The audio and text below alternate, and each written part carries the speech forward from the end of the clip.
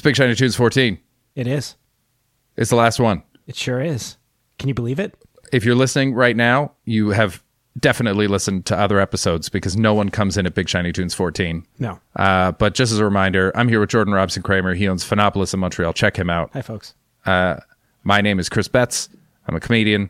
I'm on Twitch, which I realized I should have been pitching this whole time. We have a bunch of listeners, and I haven't told anybody about the thing that I do for a living for the last year. But this is the last one. We got a Spotify playlist that is up. So if you want to listen along with the episode, do that. We sort of get straight into it on this one. Yeah. So Jordan, anything you want to add pre-show? Well, if you're still alive by the time you're listening to this, you're probably aware of the UFO reports that have been coming out this week. But it's been thoroughly metabunked. I'm sorry to say there's nothing actually going on with even other countries having aircraft. You can look at this online. I know deep down that we all want to believe that there's more happening than what we see. But as this compilation proves once and for all, there wasn't. To the compilation.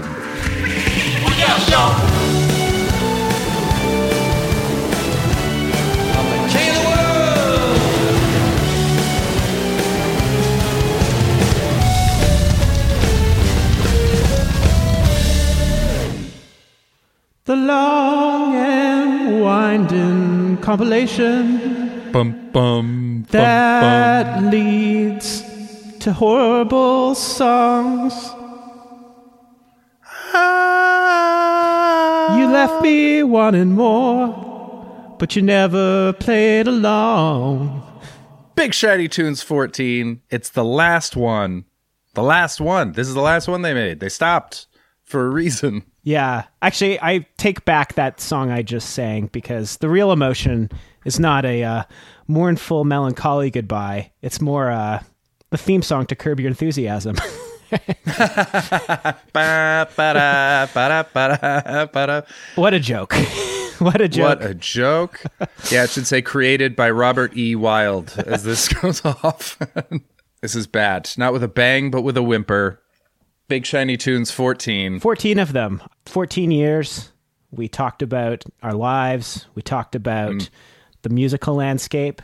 What I don't think we ever expected to talk about, or at least I don't think I realized within myself, what a deep well of hatred I have for bad music. Yeah, this really awakened some things in me. You know, I needed that awakened during this whole pandemic. It's a good place to put that feeling. I've been mad about a lot of things, but I was able to put it all on Tea Party and Filter. So thanks, Big Shiny Tunes. Something strange, too, about the compilation was that it's the first time it actually had a compiled by note in the credits. Oh, really? I didn't see that. Where was that? Well, at least on Discogs. If you're not on Discogs and you're a record collector, do check it out. You can sell records all around the world on Discogs.com. Ooh, Discogs. It's this episode's Washington Avenue Grill. It seemed like they changed at least hands a little bit because the people involved in compiling this one had a hand in creating another compilation series called Now Music. That's neither here or there, really, because I think this is a fitting end to the compilation series because of what we will soon get into. But well, let's start with placing everybody. Mm-hmm. So it's Big Shiny Tunes 14 came out 2009. Here are the big, or some of the big news stories from 2009. Every time when I look back on an episode, I realize that I missed something gigantic about the year before in the last episode. So this is just what I found. I missed fucking Katrina in the 2006 one. So the big events. It was the first 2009 Bitcoin is made. That's when it started. Mm-hmm. Bitcoin is 12 years old. First mined. The miracle on the Hudson happened. Sully Sullenberger crashes, lands, hits a goose in the air, and does his best. That's what Sully did. Obama was inaugurated. Everything's been fine since. Thanks, big guy. Thanks, man. Chris Brown beat up Rihanna. Do you remember that? That'll place you in a place and time. Ooh, and his career was derailed forever because of that, right? Yeah, never had a hit again. One thing I loved about 30 Rock was at the end of an episode, apropos of nothing, Liz Lemon, Tina Fey's character, just yells, "I resent Chris Brown's comeback," and then it went to credits. I thought that was nice. Swine flu, H1N1, the precursor to COVID. Swine flu came through.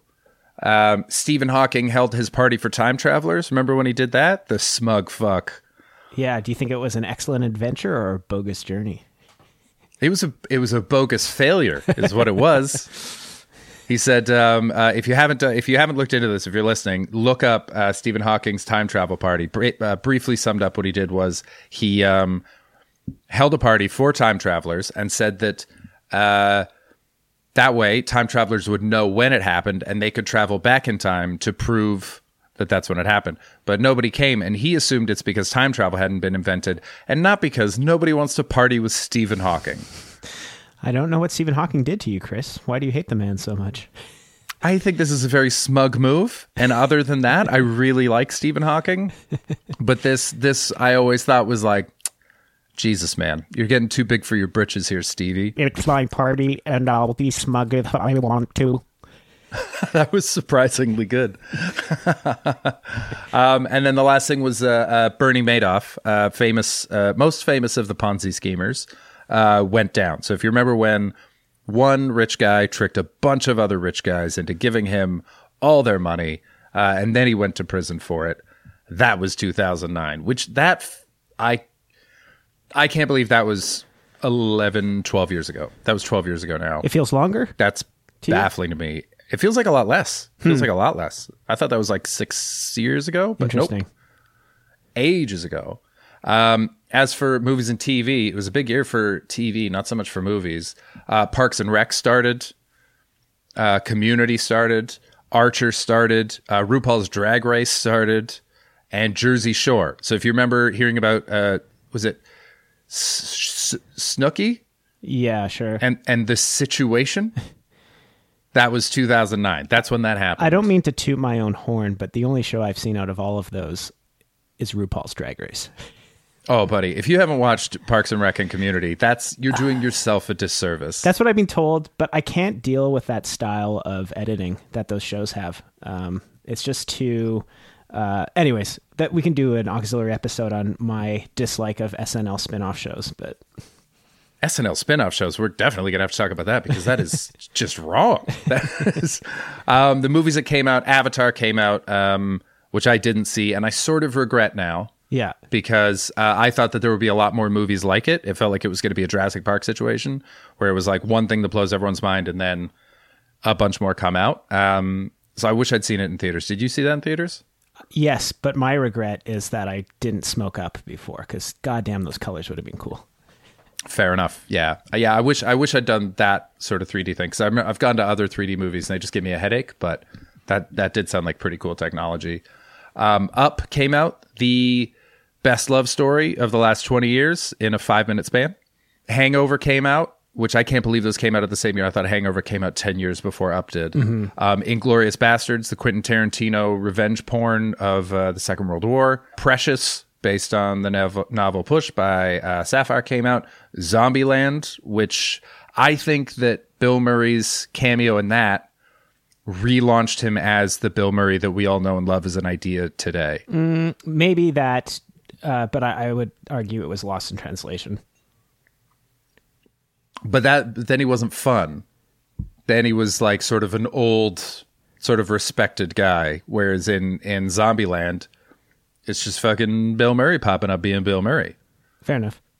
Yeah, I think Lost in Translation brought him back into the view, but I think Zombieland gave him his fun persona. And The Imaginarium of Dr. Parnassus, which I only mentioned, not because anyone saw it, because no one did. I saw it. It was fine. But because that's a movie that Heath Ledger died making. Yeah. And then they had to recast and bring a bunch of other people in to play that character. And I thought that Terry Gilliam did a surprisingly good job of making that work. But I never saw it either. It's fine. It's fine. It's not amazing. It's not terrible. It's fine. Jordan, we're in 2009. What's your year look like, bud? It looks a lot like this compilation in a weird way. Oh, no.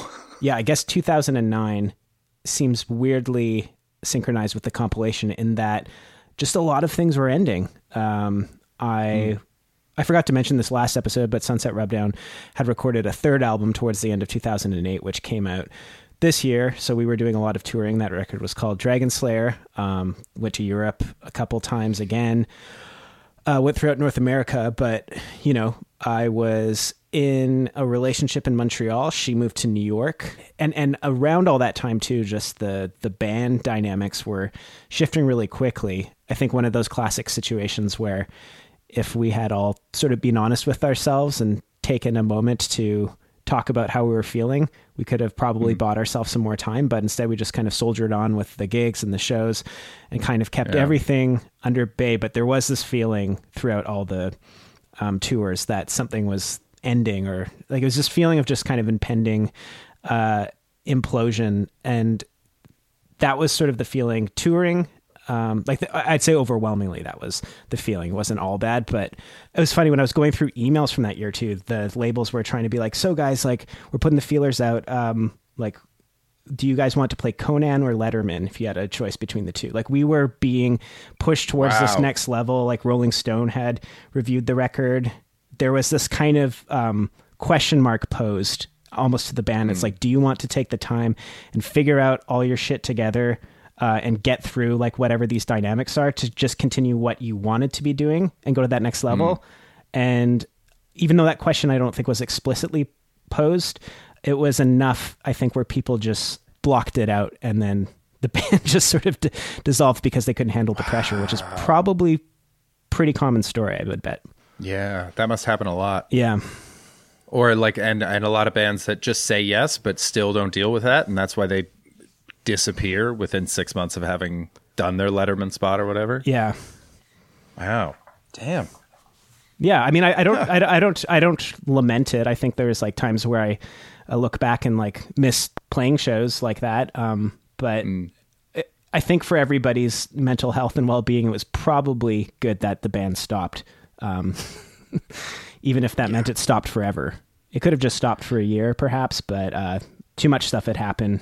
There's always like other stories than mine that go into this, but it was too much, man. The carousel got too fast.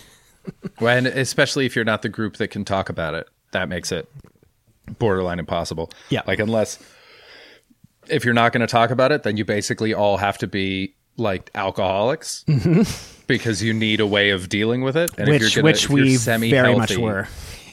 Okay, yeah. Oh, but you still broke up? I was going to think that's normally what keeps a lot of bands together for a number of years, is that they're so drunk that they just like, that's how they deal with their anger for each other. 3/5 of us were alcoholics and the other 2/5 were stoners. So not a good match all the time. Yeah, that was that band was doomed to fail. Yeah, it was just like, it was kind of a sad year. I mean, there's like some of the sad moments that stick out. One moment when we played this horrible show in Victoria, BC, this place called Sugar Nightclub, which should be burned down to the ground. Some of the worst security people I've ever met. And I'm not saying that because they didn't do their jobs right. It's just like, I don't know if you've ever had this experience at some clubs or whatever, but there's just some people who it seems like they got into the job for the wrong reason or something. Oh yeah. And yeah, I remember we just did this awful show, and my mom was there to watch it too, which felt particularly bad because it was supposed to be, you know, our big sort of Victoria show because it was at a bigger nightclub. And then I remember the next day, because I was only there for like one day, we went to spread the family's dog ashes by the ocean. Jesus Christ. My dog Shadow, who we had since 1992, died that year. And yeah, my girlfriend, when she wasn't in New York, she was coming back to Montreal because her sister was dying of brain cancer. So I kind of got swept up into the hospice like care a little bit with the family because they decided to do it all at her place so she'd be more comfortable. So like kind of experiencing that firsthand was a little bit surreal and rough. But you know what? It wasn't all bad.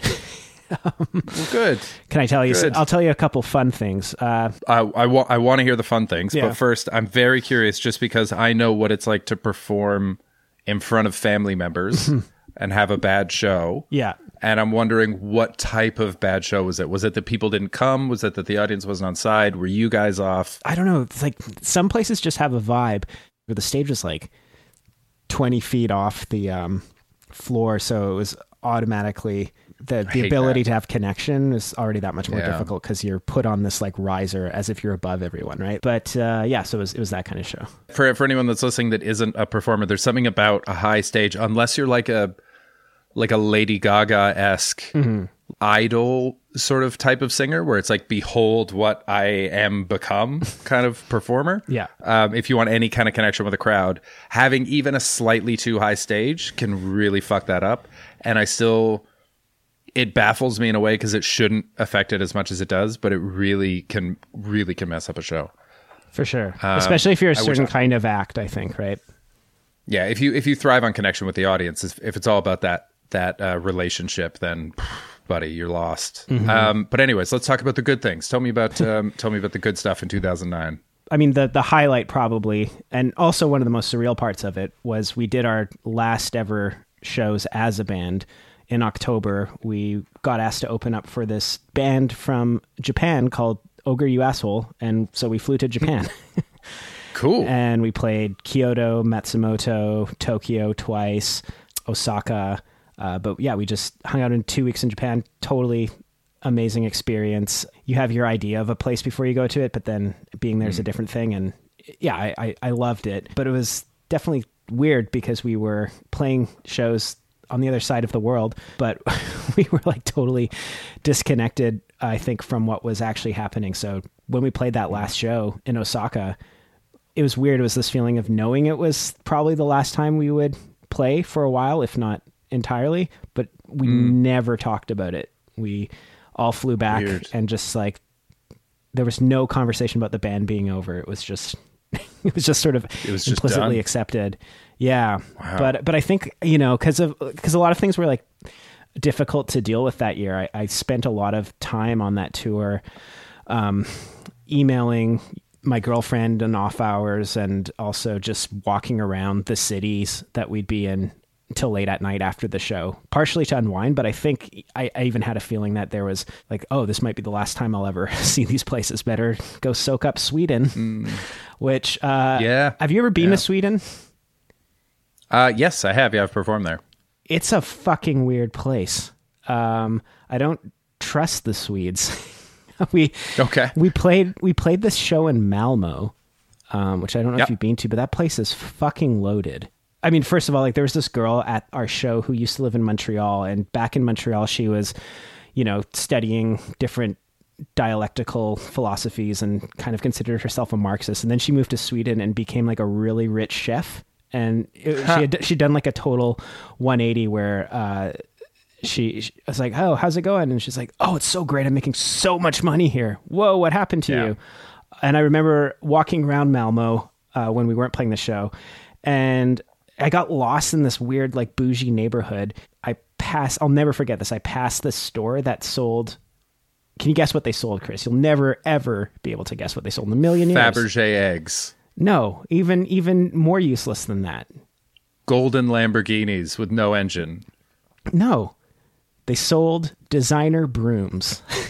Nice. So during this walk, I really had to use the washroom. And so I just ended up going to the first cafe I could find in this neighborhood. And this cafe was this like ornately decorated place with mirrors and postmodernist furniture. So I bought like a cafe that was like 10 kroner or something, whatever currency they use there. And in the washroom, there was this thing playing on the overhead speakers. And so it was like the spacey atmospheric music that was playing. And then this Swedish guy comes in saying something in Swedish, like, can't understand what he's saying. But then a male voice comes in English. And so there's this whole dialogue. And I recorded this because it was just playing on a loop in this washroom. I'm like, I need to always remember that this exists. And this is probably how rich people are. So it's this male voice saying, what is so powerful that it makes you overcome your greatest fear, turning your brother into an animal, and leaves wounds that scar long after the fact when it's over. Then a female voice comes in. What is so potent that it passes effortlessly from mother and child, from generation to generation? What clouds brilliant minds? Makes you confuse right and wrong. Makes bad decisions seem like good ones. It's hunger. Help us fight hunger. And then That was it. Jesus. Just on a loop in the Wow. most expensive cafe I've ever been in the world. And yeah, so I think that moment really struck me because it was a very surreal year, and the whole world just seemed to kind of reflect that in a weird way. Like, what the fuck is this? What's going on? Why is this person dying from cancer right now? Why does my girlfriend take 6 days to reply to my emails sometimes? Why? And I was just trying to distract myself from it as much as possible. But yeah, I think the end of that year, we wrapped up that tour in October. My roommate told me he wanted to live alone, which was fine because he had lived alone before, but I had to find a place. And so I moved out to this really shitty sublet in St. Henry and began probably one of the worst times in my life in 2010, which we won't get into in the show. But one thing that was really notable about that dark period was it was also the time I met you, which Yes. I think is a great foundation for a friendship. Sometimes it's better sometimes to make certain friends in your dark periods. Not all the time, but it was like getting off the carousel and wanting to connect with people. But I think I just naturally, by the end of that whole experience, just like playing hundreds of shows, touring around the world, I probably just wanted to laugh. Yeah, fair enough. Yeah, that is what we bonded over. Patton Oswalt, baby. Yeah. So the end of my touring days on that level, and coincidentally, the end of this compilation. So fairly strange timing, but that's enough about me. So how about you, my friend? I also had a very sort of new beginnings year. Where 2009, it started out, I was working at the WAG. I don't know if you've heard of the Washington Grill, but it is White Rock, British Columbia's premier dining establishment right down on the beach. Wonderful food. Check out the ahi tuna. So I was working there, and I was sort of dating a waitress who to this day is one of my closest friends and is a wonderful, fantastic person. She is fantastic. I was crazy about this girl. And I was working at the Washington Avenue Grill. I got a message from my friend Teresa, who was working at a refugee camp in Thailand. And she said that 2 monks had come up to her and said, did she have any friends who would be willing to come and teach at the monastery/refugee camp that they lived and worked at? And she immediately thought of me because I'd been, studying political science. I wanted to work for NGOs. And so she sent me a message. I said, hell yeah, I want to do that. I asked Christina if she wanted to come with me. She said yes. We ended up sort of breaking up right before we left. Okay. But still got along so well that we just went anyway. Yeah. And why we did had you an guys, amazing time. Why'd you guys break up? I don't remember. It just didn't work. It was more her than me. Okay. As in, like, she was less enamored with me than I was with her. I was crazy about her. That was my situation too with my girlfriend in 2009. Yeah. Yeah. But- it was hard. Yeah. It was hard. But she's so fucking cool that I was like, listen, I still want to do this with you because I think it'd be really fun. And so she agreed. We went. We had a fantastic time. It was right on the Burmese border. So it was a lot of Burmese kids who had sort of been chased out of their villages or cities, homes generally. And these monks picked them up to take care of them. And we stayed there for a few months. And it was remarkable, truly remarkable. Wonderful time. The most myself I think I've ever felt by the time I left there. What kind of stuff did they have you doing? So the main thing that they brought us in was to teach the kids English, because the kids, I remember asking one of the monks, so like all these kids are going to be monks, eh? Because they were all novices. They were all dressed in the robes and they had their heads shaved and everything. They'd wake up at 5 a.m. to meditate, and then they'd work the organic farm that was on the grounds. And I said, yeah, so all these kids are going to be monks. And the monk said, no way, maybe 3 of them. The rest of them are just kids that we brought in because either they're from poor families in the neighborhood, and so they can't really afford to go to school. Like, school is free, but books aren't, uniforms aren't, shit like that. Yeah. And so it's like, they'll get a better education here, so we want to help them. And the rest are refugees. And same thing, we just want to give them enough skills and a solid childhood so that when they grow up, they can lead good lives. And so they brought us in to teach English because English is the international language, for better or worse, and a little bit of computers. And so we did that sort of 4 or 5 classes a day. Sweetest kids, in the world. Even the bad kids were like adorable. And was it you and Christina working side by side with this too? Yeah, so some classes we'd teach together, some we'd teach separately, depending on the need at the school. Did you guys remain platonic? Was it like a straight shift into, we don't date, but we are here together? Yeah, we stuck at platonic the whole time. Wow. I think we made out once. That was it. The rest of the time we were just like very good friends and occasionally hating each other in that way that you do when you're in a place and you're the only two people that really speak your language. Yeah, oh yeah. And you're spending too much time together. Oh, I shared many a hotel room with a bandmate in foreign countries. I know what it's like. Yeah, exactly. Yeah, that love-hate relationship is very intimate. So yeah, we would go through periods of like, I think every now and then we go for like 2 or 3 days of basically not talking to each other. And then someone would crack a joke and it would be fine. But yeah, I mean, almost all my memories of that are great. We used to play this game called Takra, Okay. which is it's like volleyball but with your feet, with like a woven wooden ball, Okay. I guess. And I remember playing it with the kids, and because I loved hacky sack when I was growing up, I was good at it. I bet you were. I was very good at hacky sack, and so I was pretty good at this game. And I was playing against mostly like literally kids, and so like the oldest one was maybe 14. And so I was just crushing these children. Like they Tears were shed. Yeah, that's it. I was 20. How old was I? You're probably 24. I was 23, so you're probably 24. Yeah, 24 sounds right. Yeah, 2009. And I was 20. Yeah, about 24. And so I just destroying these kids. And then I remember the head monk came into play, and he wasn't really supposed to. I don't think monks are supposed to play these games, but he was a pretty chill monk. Word was going around about some foreigner who was beating all the locals at their favorite game. He was watching. He'd be on the side just laughing the whole time. He was watching. And then he's like, okay, I'll play. And then he did like a backflip spike on me. And I was like, oh, this is amazing. This is really good. And I just got fucking schooled by a monk this game. And he was great. I remember Michael Jackson died while we were there. Oh, yeah. I remember being in a hot tub in a place called Weed, California, and learned that while high on weed. It was very apropos. Yes. That's what you do there. But yeah, so we heard about it. And then I remember Christina and I were walking around and we were talking about it. And we got to the head monks. Like we were just walking past the head monk's hut because we're all in huts on this sort of compound on the land of the monastery. And he was just blaring Thriller. Just so loud. Amazing. So we're like, this monk is having a solo dance party to Michael Jackson to mourn the loss of the King of Pop. And this is a beautiful moment. This is where globalization is nice. Yeah. But yeah, so that was an amazing thing. It was really, really, really hard to leave. So you were there from when till when?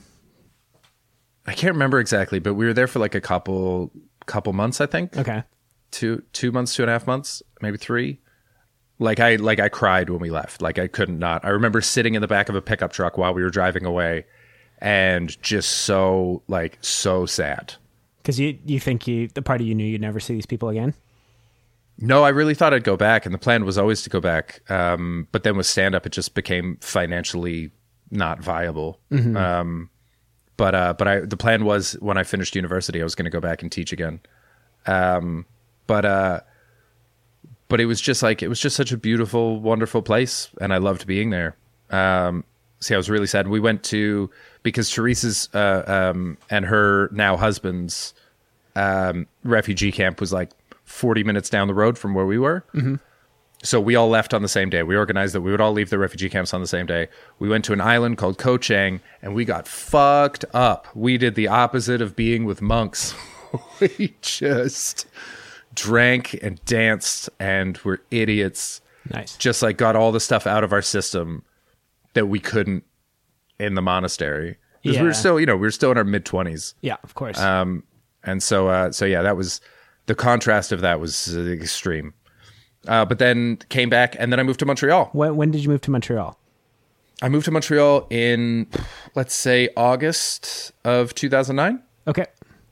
And the reason that I left the monastery when I did is I had to be back so that I could be in Montreal in time to go to McGill, because I'd been accepted to McGill University decided not to go to McGill for the first year because when I talked to an admissions officer, the price, because I hadn't lived in Quebec for a year, was like 3 times what it would have been.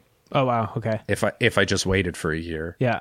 And so my parents like, are you sure you want to take a year off? I was like, I'm just going to take a year off. It doesn't matter. I'll get to know the city. It'll be great. I've wanted to live here for a while. And so I postponed my admission for a year. Got a job with a plumber at first. As a plumber? As a plumber's assistant. Yeah. Oh, okay. I thought you were talking about some cool swanky bar called The Plumber. Oh no, like a genuine plumber. Yeah. I just because what I would do when I was younger, I think I might have talked about this when I was talking about Ireland, but it still works. And if anyone's in a new city and they're looking for a job, this always works. If you just need whatever work, wake up at 5 a.m., check whatever the online job listings website is. It used to be Craigslist. I don't know what it is now, because laborers post at 5 or 6 a.m. and they say, I need people for this day.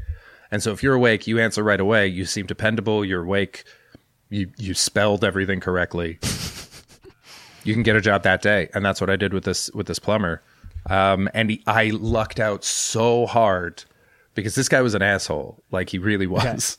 Okay. He was nice enough. Like, he paid me in cash and the job was fine. But hated French people. Hated French Canadians. Deeply racist. Deeply racist, man. Especially against Asians. Loved me because I spoke French. So I would field all the calls from French Canadians, so he just didn't have to deal with them at all. Mm-hmm.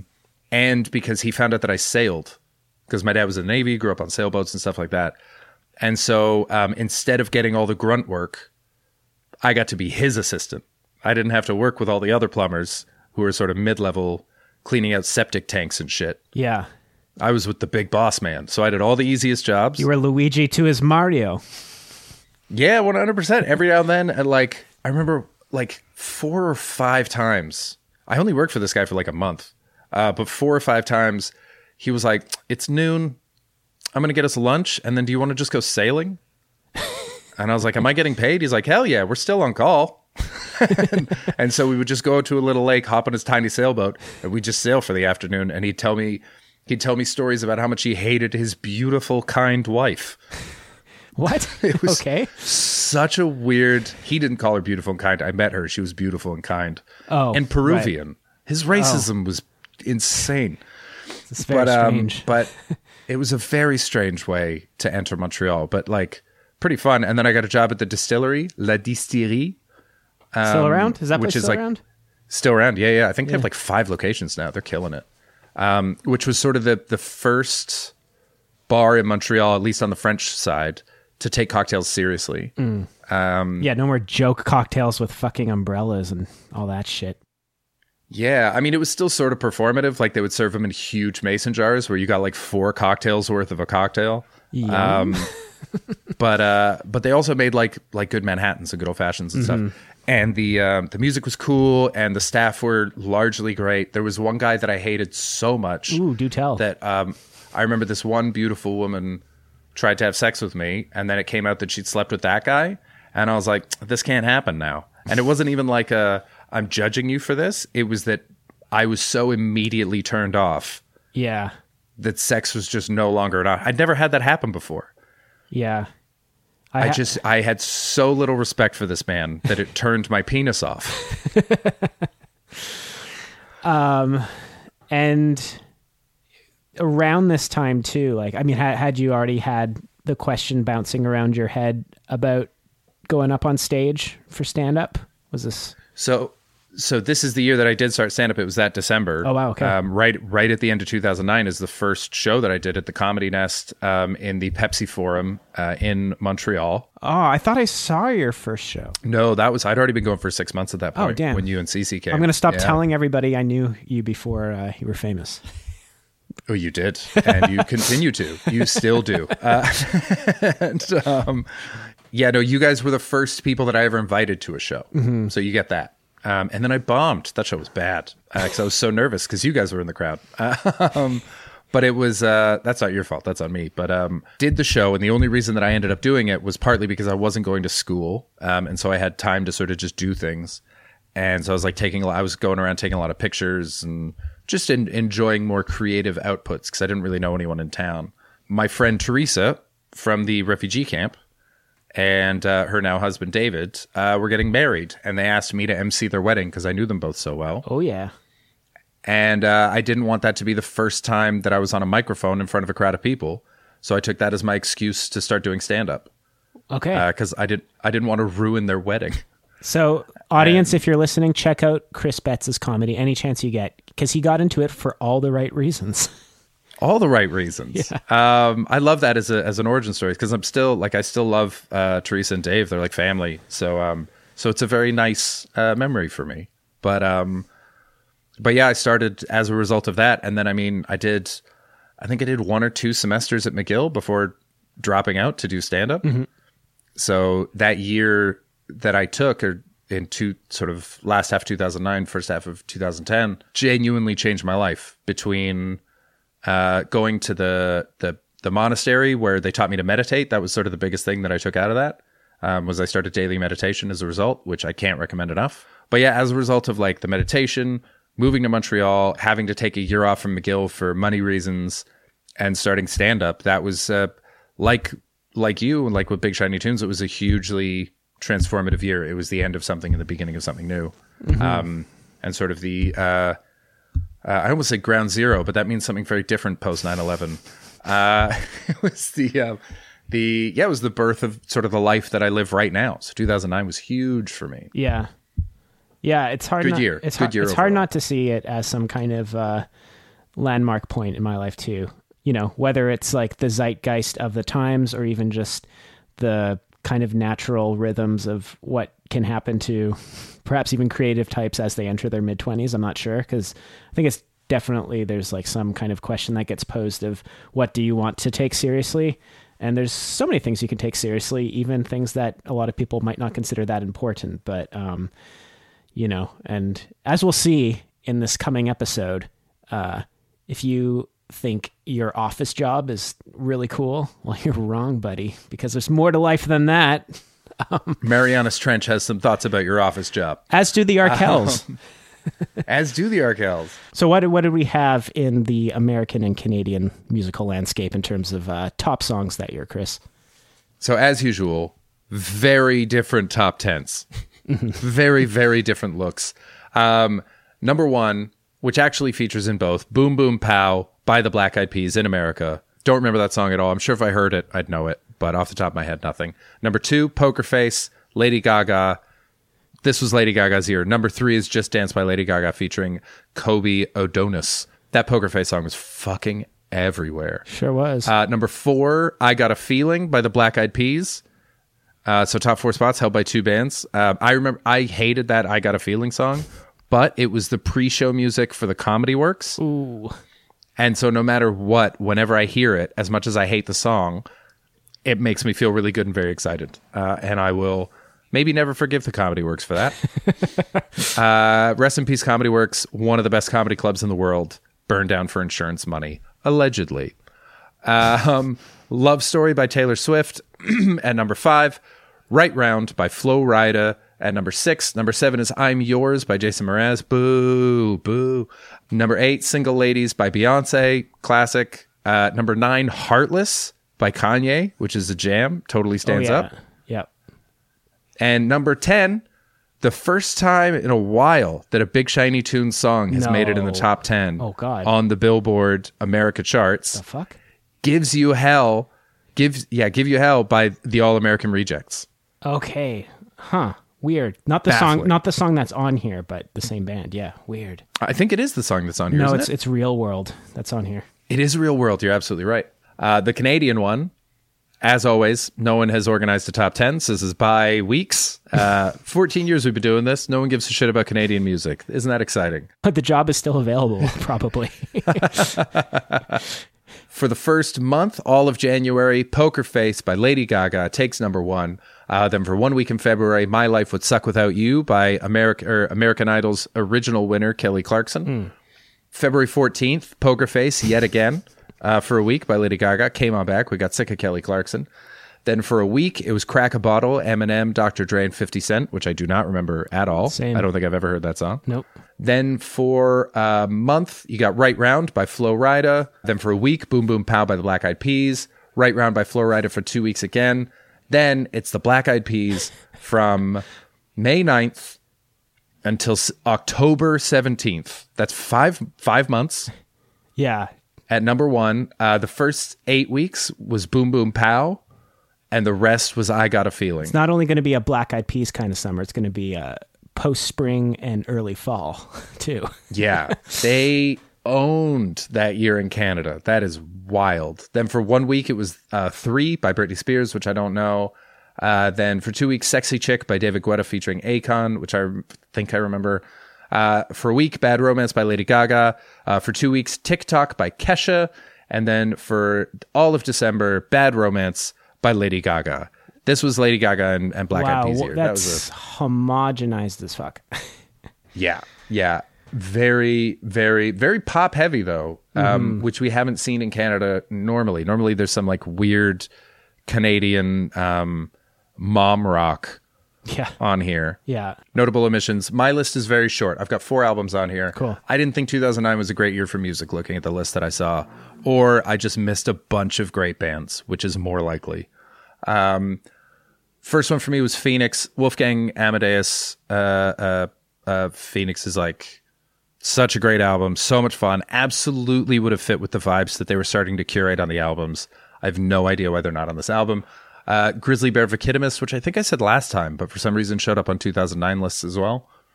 Radiohead and Rainbows came out. Phenomenal album. You can always put Radiohead on a Big Shiny Tunes. They always belong. And Bitte Orca by Dirty Projectors. Yeah. I don't know why the Dirty Projectors weren't involved. That feels like just admitting defeat by Big Shiny Tunes to not include these bands. But that was all I had. What about you? I also had Phoenix on there because I fucking loved a lot of the songs on that Wolfgang Amadeus Phoenix record. So much fun dancing to that record drunk. Great album. If you haven't listened to Phoenix, check out Phoenix. Yeah. They're so fucking good. You might say that their music's overproduced or that their lyrics make no sense, to which I say, who's listening to Phoenix for the lyrics, man? Yeah, who gives a shit? It's a good time. It's just a good ass time. Speaking of good ass times, there was also this artist from Syria who kind of got big in the cult music circuit. This guy named Omar Suleiman. I don't know if you ever heard of him. He popularized. I have heard of him. He popularized this kind of music called dabke. He wasn't the only dabke musician. It's basically wedding music for Syria, but it's just super over the top Syrian techno. And his music videos are amazing. It's just him like kind of really classily walking back and forth on the stage, throwing money into the crowd and just like pumping his fists in the air.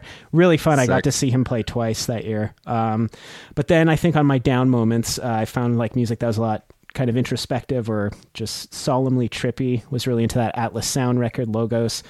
Jarvis Cocker actually released a solo record that year. Jarvis Cocker being the former singer from Pulp, Common People. He released a record called Further Complications, which to this day I think has one of the greatest takedowns of pornography I've ever heard in a song called Disney Time. And I mean, it was kind of full circle, and I think it was like their peak moment as well. And also the last time I'd really be into them, but that Animal Collective record from that year was, I think it was like on all the top ones, but I saw them play a bunch of times during that. And the shows were infuriating because they played to backing tracks, but the record was so good. So it was very confusing.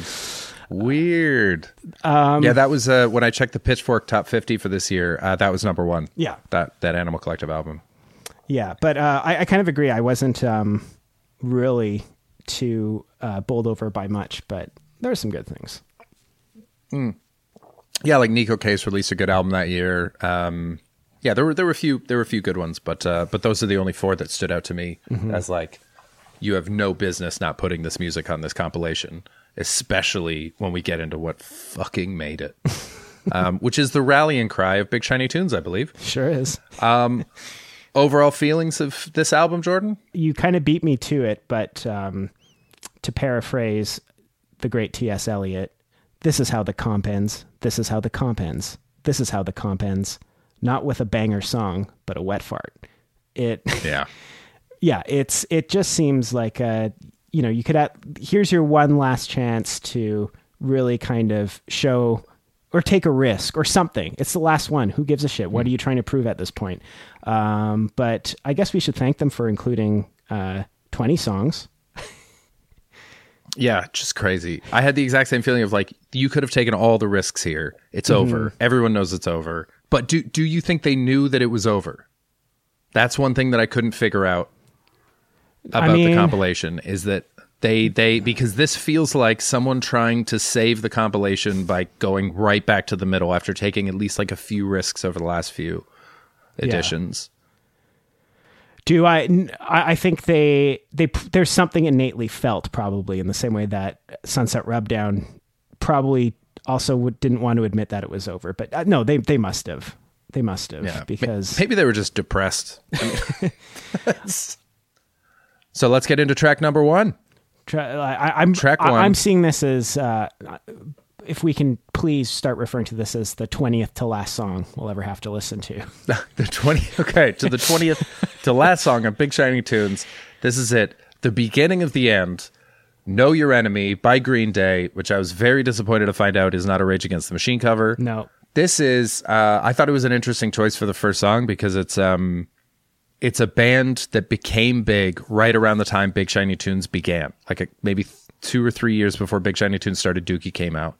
Mm-hmm. And so it was kind of cool to see them come on to the last one and to see just how different Green Day's career has gone to Big Shiny Tunes' success trajectory. Both started strong. One of them stayed strong. Yeah, absolutely. One fell apart. It felt like a classic rock Green Day song off the top. It was weird. You know, like I didn't have many feelings about this track because I don't think it's great. I don't think it's terrible. But the thing that stood out to me was like thinking about, I think because I was thinking about when Dookie came out and the parallels with the first Big Shiny Tunes. And it's really interesting to me that you can hear that they're used to playing bigger venues. Right. Because all of the songs on Dookie, I picture in a small punk club or like a bar. People are crammed in. It's sweaty. There's nowhere to move. Whereas this is made to play in a stadium. Yeah. This is a huge venue song. And I wonder how much, I wanted to ask you about this. How much do you think that is the reason when people go, oh, I liked them when they were new, but now that they're big, they suck? How much of that change where you just start writing for the new venues that you're playing plays into that change? Because like old Green Day wouldn't even recognize this Green Day. For sure. I mean, I think it's absolutely that, but it's also, it's not just that you change your sound to fill out the vastness of a stadium rock, which by the way, this song feels to me like Green Day stealing the spot from Weezer in a weird way, much like previous songs we've heard from Weezer. The only word I could make out from the song was "Know Your Enemy." The rest just sounds like a bunch of like stuff which, you know, when I grew up with Green Day, I remember this moment in grade 5 class where me and a drummer friend named Ryan, we decided we were going to start a band. I didn't know how to play guitar yet. He didn't really know how to play drums. We decided to call our band Cal and H, like Calvin and Hans. Nice. And we would spend our time, instead of working in class, occasionally just writing lyrics, which were heavily influenced by Green Day, specifically lines that contained the F word. And our teacher saw us writing that, confiscated it, called our parents because... And then my mom and dad took away my cassette of Dookie. And I wasn't allowed to listen to Green Day again. So that was the kind of band Green Day used to be. They were like, they use foul language and have songs about masturbation and just kind of like juvenile sense of humor. But this kind of... I wasn't allowed to own it for exactly that reason. My parents never even let me buy it. Yeah, exactly. But what's weird is that this shift into a stadium / more politicized Green Day, I think is really telling, because if you compare the political sentiment of this song to a Rage Against the Machine song, specifically even one like Know Your Enemy, which one do you think like properly incites the kind of healthy anger and fury one should have towards the establishment? Chris, do you think? Oh, the Rage Against the Machine one. No, you are totally wrong. It is not the Rage Against the Machine one. It is Green Day, specifically because having to pay $80 to go into a stadium to see this band play would, I don't know. That seems like class warfare. So by adopting the position of becoming that big time band, they are telling their fans, you don't like the fact you have to pay this much? Change the system. That's so funny. That's very funny. I thought that you were going to say that they should change the name to We're the Enemy. No. When Billy Joe Armstrong kept asking, do you know your enemy? Every time the answer would always be the same. Yes, it was you, Big Shiny Tunes. You've been the enemy all along. Which, continuing this trend of ineffectual anti-establishment vibes, if you're ready to get to the second song. Very much so. A punk. You mean the 19th to last song on Big Shiny Tunes? Thank you for correcting me. Yes, that's exactly what I meant. Rise Against with Audience of One. Okay, can I just say that, same thing as the Green Day song in terms of just the vibe. Whatever political sentiment they're trying to make in this, you can't tell it from the song, but in the video, which I don't know if you watched this one.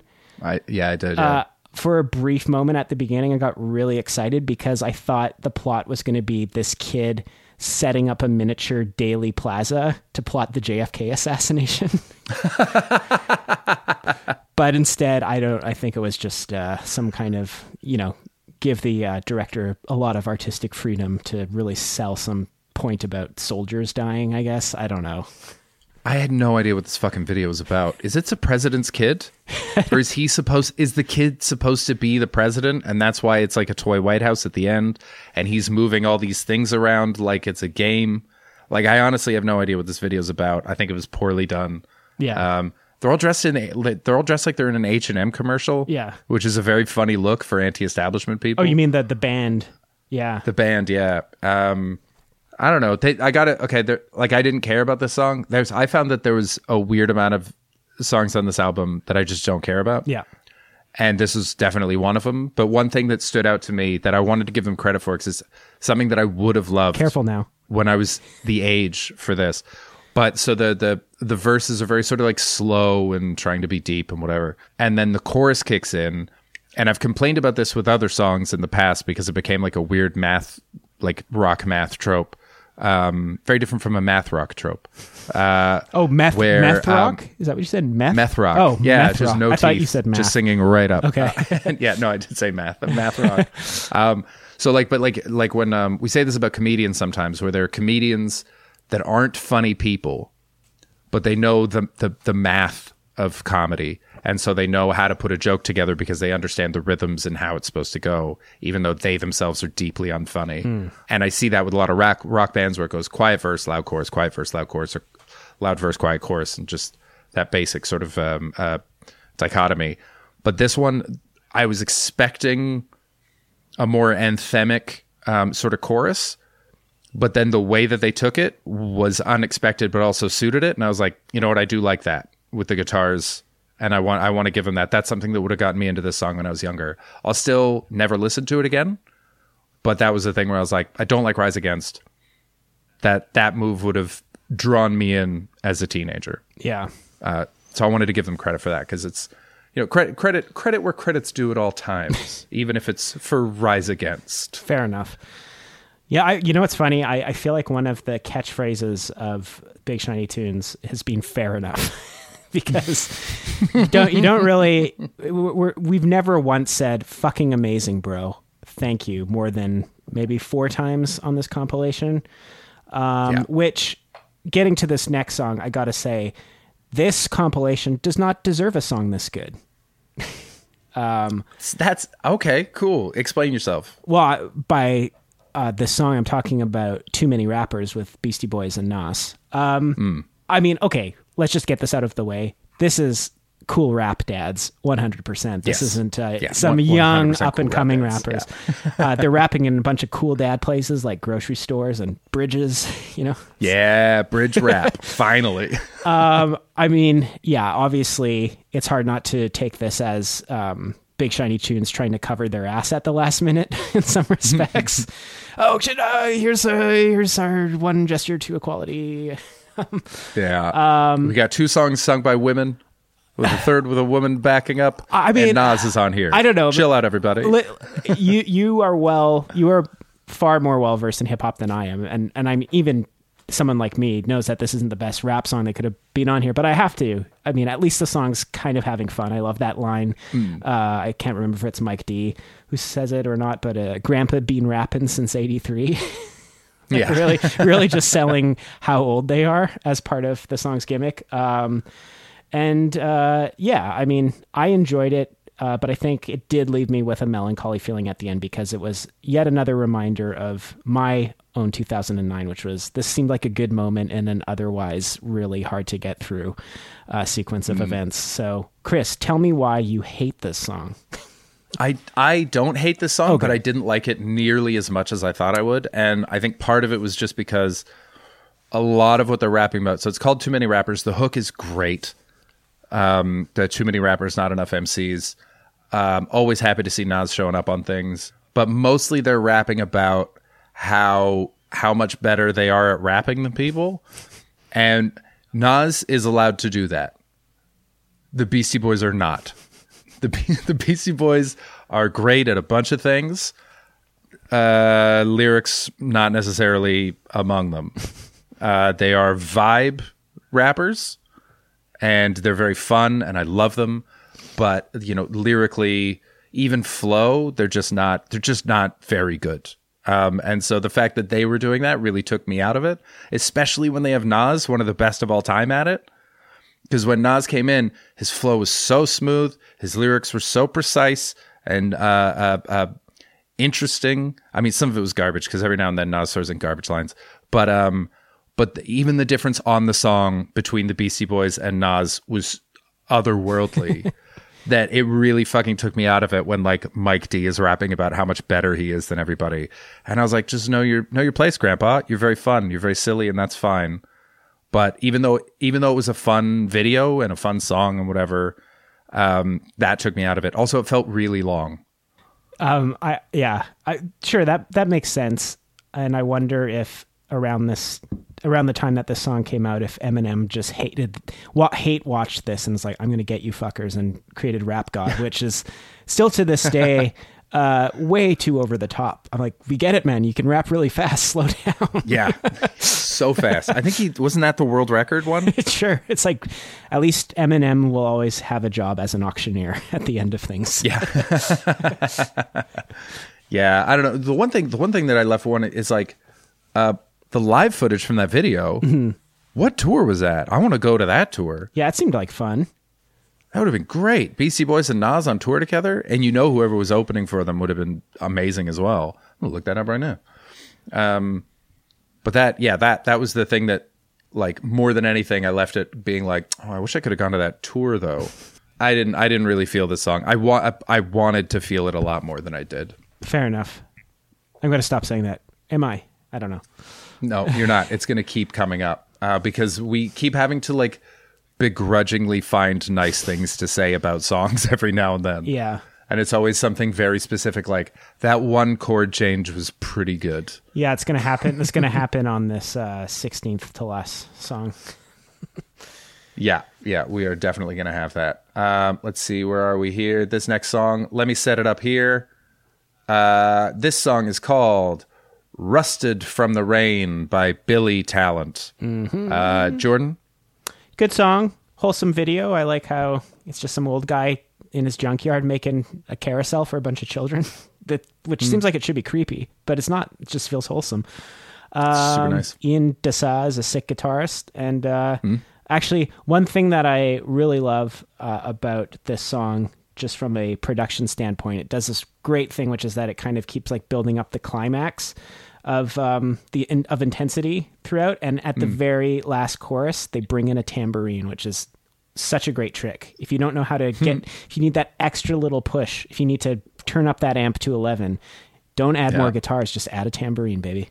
That's so good. Yeah. That's great. I love that. It's everything we've said about Billy Talent. It's hard to know because the thing is, I'm not going to go and get into Billy Talent after this, but I'm just so glad that they're here on the compilation just to take away from horrendous things that could have been put in its spot.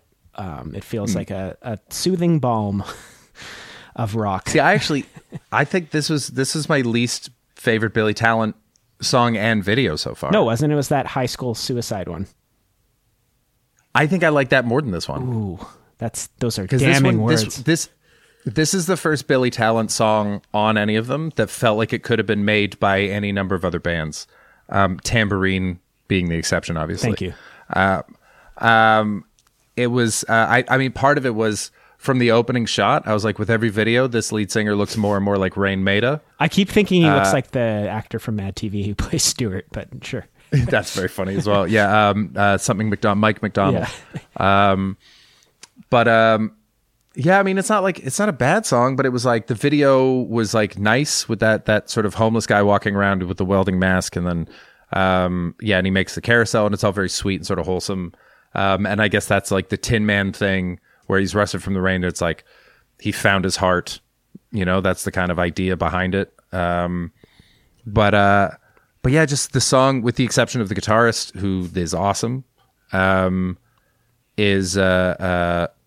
it just felt like it could have been anyone. And that's what I like about Billy Talent, is that they have a very distinct sound, which is harder and harder to do in rock. And I felt like they lost that in this. And it was the same with the video, where their videos before were really stylized. I think we talked about it. It felt like it was the same director for each one. There was a point of view on all of them, and there was really there was a distinct taste to each of them. And even this music video felt like it could have been a Theory of a Deadman video, but it also could have been a Green Day video. It could have been fucking anybody. It could have been an Evanescence video. And so that sort of let me down, because like when someone's special and then they sound like everyone else, that's the most disappointing thing. I'd rather they'd made something bad than something average. You chose to, instead of appreciating a brief respite from an oral beating, to double down and stare the abyss in the face for what it truly is, which is that this song, I think we have to kind of admit, it's one of those situations. It's kind of depressing now that I think about it, where it's not that what was that plane that crashed in the Andes that they made Alive about? Oh yeah, I don't know what it's called, but yeah, it had that soccer team on it. I would never think about eating a person in my day-to-day life, but if I crashed into Big Shiny Tunes, I'm going to listen to Billy Talent. Does that make sense? Yeah, but I think that's where we do is I always loved Billy Talent. Ah, okay. I was already a fan, and so so this for me is a bit of a letdown. And I never heard the song before because I only listened to that first album. Yeah. Well, fucking, I guess I'm not part of the real world then, Chris. Oh, segue. Pew, pew, pew, pew, pew, pew, pew, pew, pew. I think it's also really telling that I had so many opportunities throughout this podcast to set up like a whole sound effects station, and nothing about listening to this inspired me to do that more than just having this aux send for verb. All American Rejects are up next. Real World, which, if this world is any indication, it's the world of various cookie cutter pop hooks. Yeah, man. Okay, I mean, few takedowns I had for this. I mean, again, it's just like, it's not sorry, in a weird way, it is worse than other things because of the cookie cutter nature of here's a hook, here's a hook, here's a hook, kind of disparate from one another. I did find that one line in the song, "The old are carried in only to poison youth. Am I the only one who thinks it's tragic?" Which could be a whole tagline for Big Shiny Tunes. Especially that Alice in Chains is on this one. We'll get to that, but I did laugh out loud during the pre-chorus because for some reason they added a marimba and it automatically just made me start singing Under the Sea over top of it. I also did think it was funny that they had the line, "You can't understand when you're fed from a TV screen," because my attitude to that line was, "Fuck you, where's my music video to make fun of?" But this one didn't even have one, so... Yeah, yep. I mean, it's not... this is what I'll say. Out of the All-American Reject songs we've heard throughout the entirety, I think this one annoyed me the least.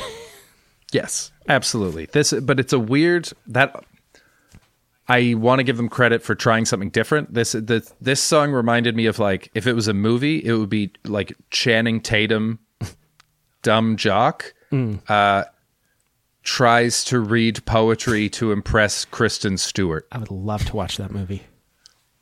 And it's like, he's not good at it, but he gave it a shot because he liked a girl. Like, it's that kind of vibe where it doesn't work, and that's okay.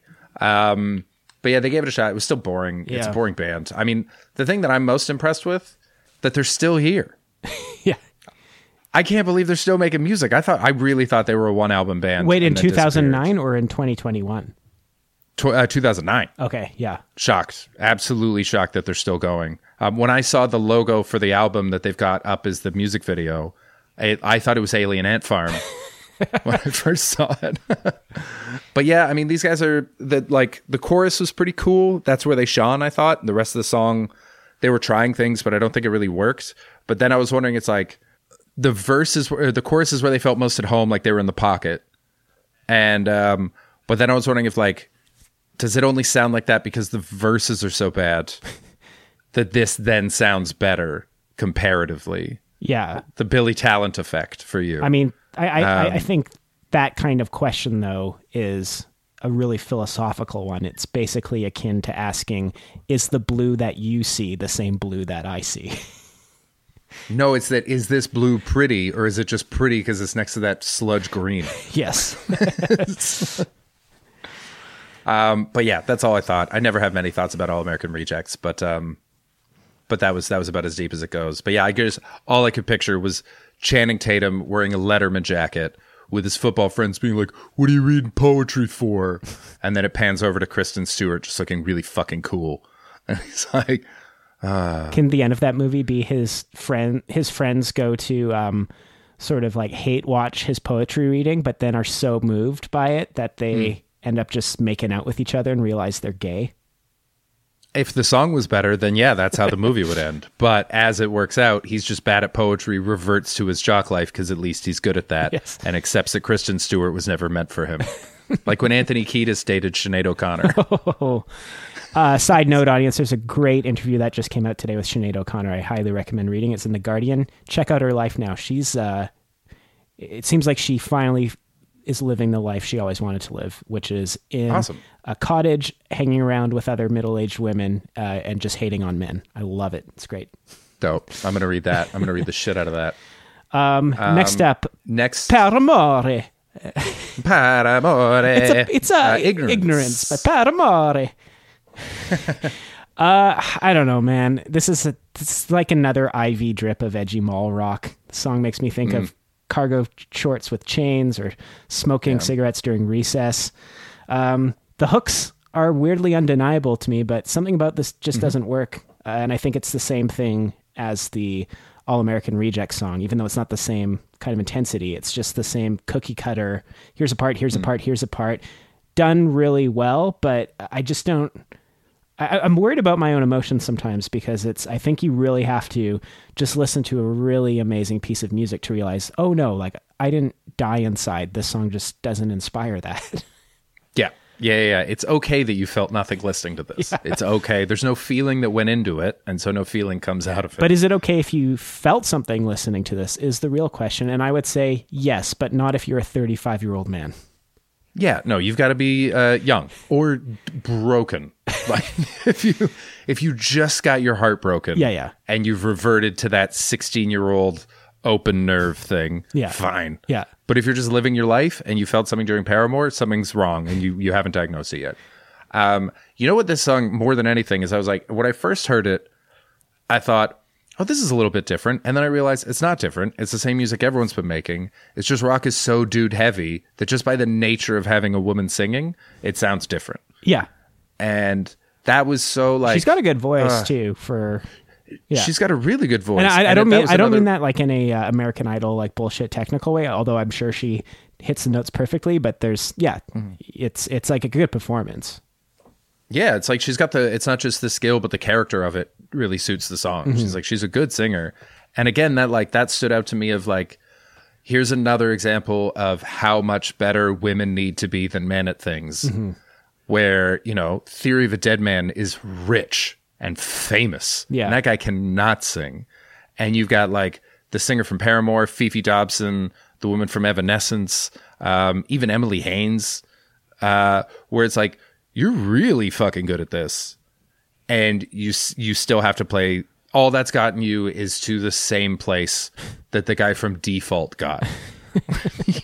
This is bullshit. If you're a sexist bigot who is only listening to the Big Shiny Tunes compilations because you respected how little space they gave women, then you're going to hate this one even more than we hate it, because we got 3 women on here. This is 3 women. Yeah. Whoa. Slow down there, guys. What's going on? Unfortunately, I don't. I mean, I'll have to double check, but I don't think I like any of the songs that they sing, which is a shame. So we're on to the next song. You can't have a Big Shiny Tunes Canadian compilation rock world that doesn't include Nickelback. And I love that they chose this song because it's called Burn It to the Ground, and that feels like a real meta choice by the programmers. This is the end. Burn It to the Ground by Nickelback, the, I believe, 14th to last song on this album. Yeah, it's really cool that Chad Kroeger went against the grain and decided to write a love letter to alcohol. Yeah. Is that what this is about? I didn't get any of the lyrics on this. Are you serious? Man, I just zoned out. I couldn't focus on it. I kept trying, and I kept being pulled back. Maybe it's because I've decided to quit drinking for a year, but my only recurring thought that happened throughout the song was, man, Nickelback love drinking alcohol. Yeah.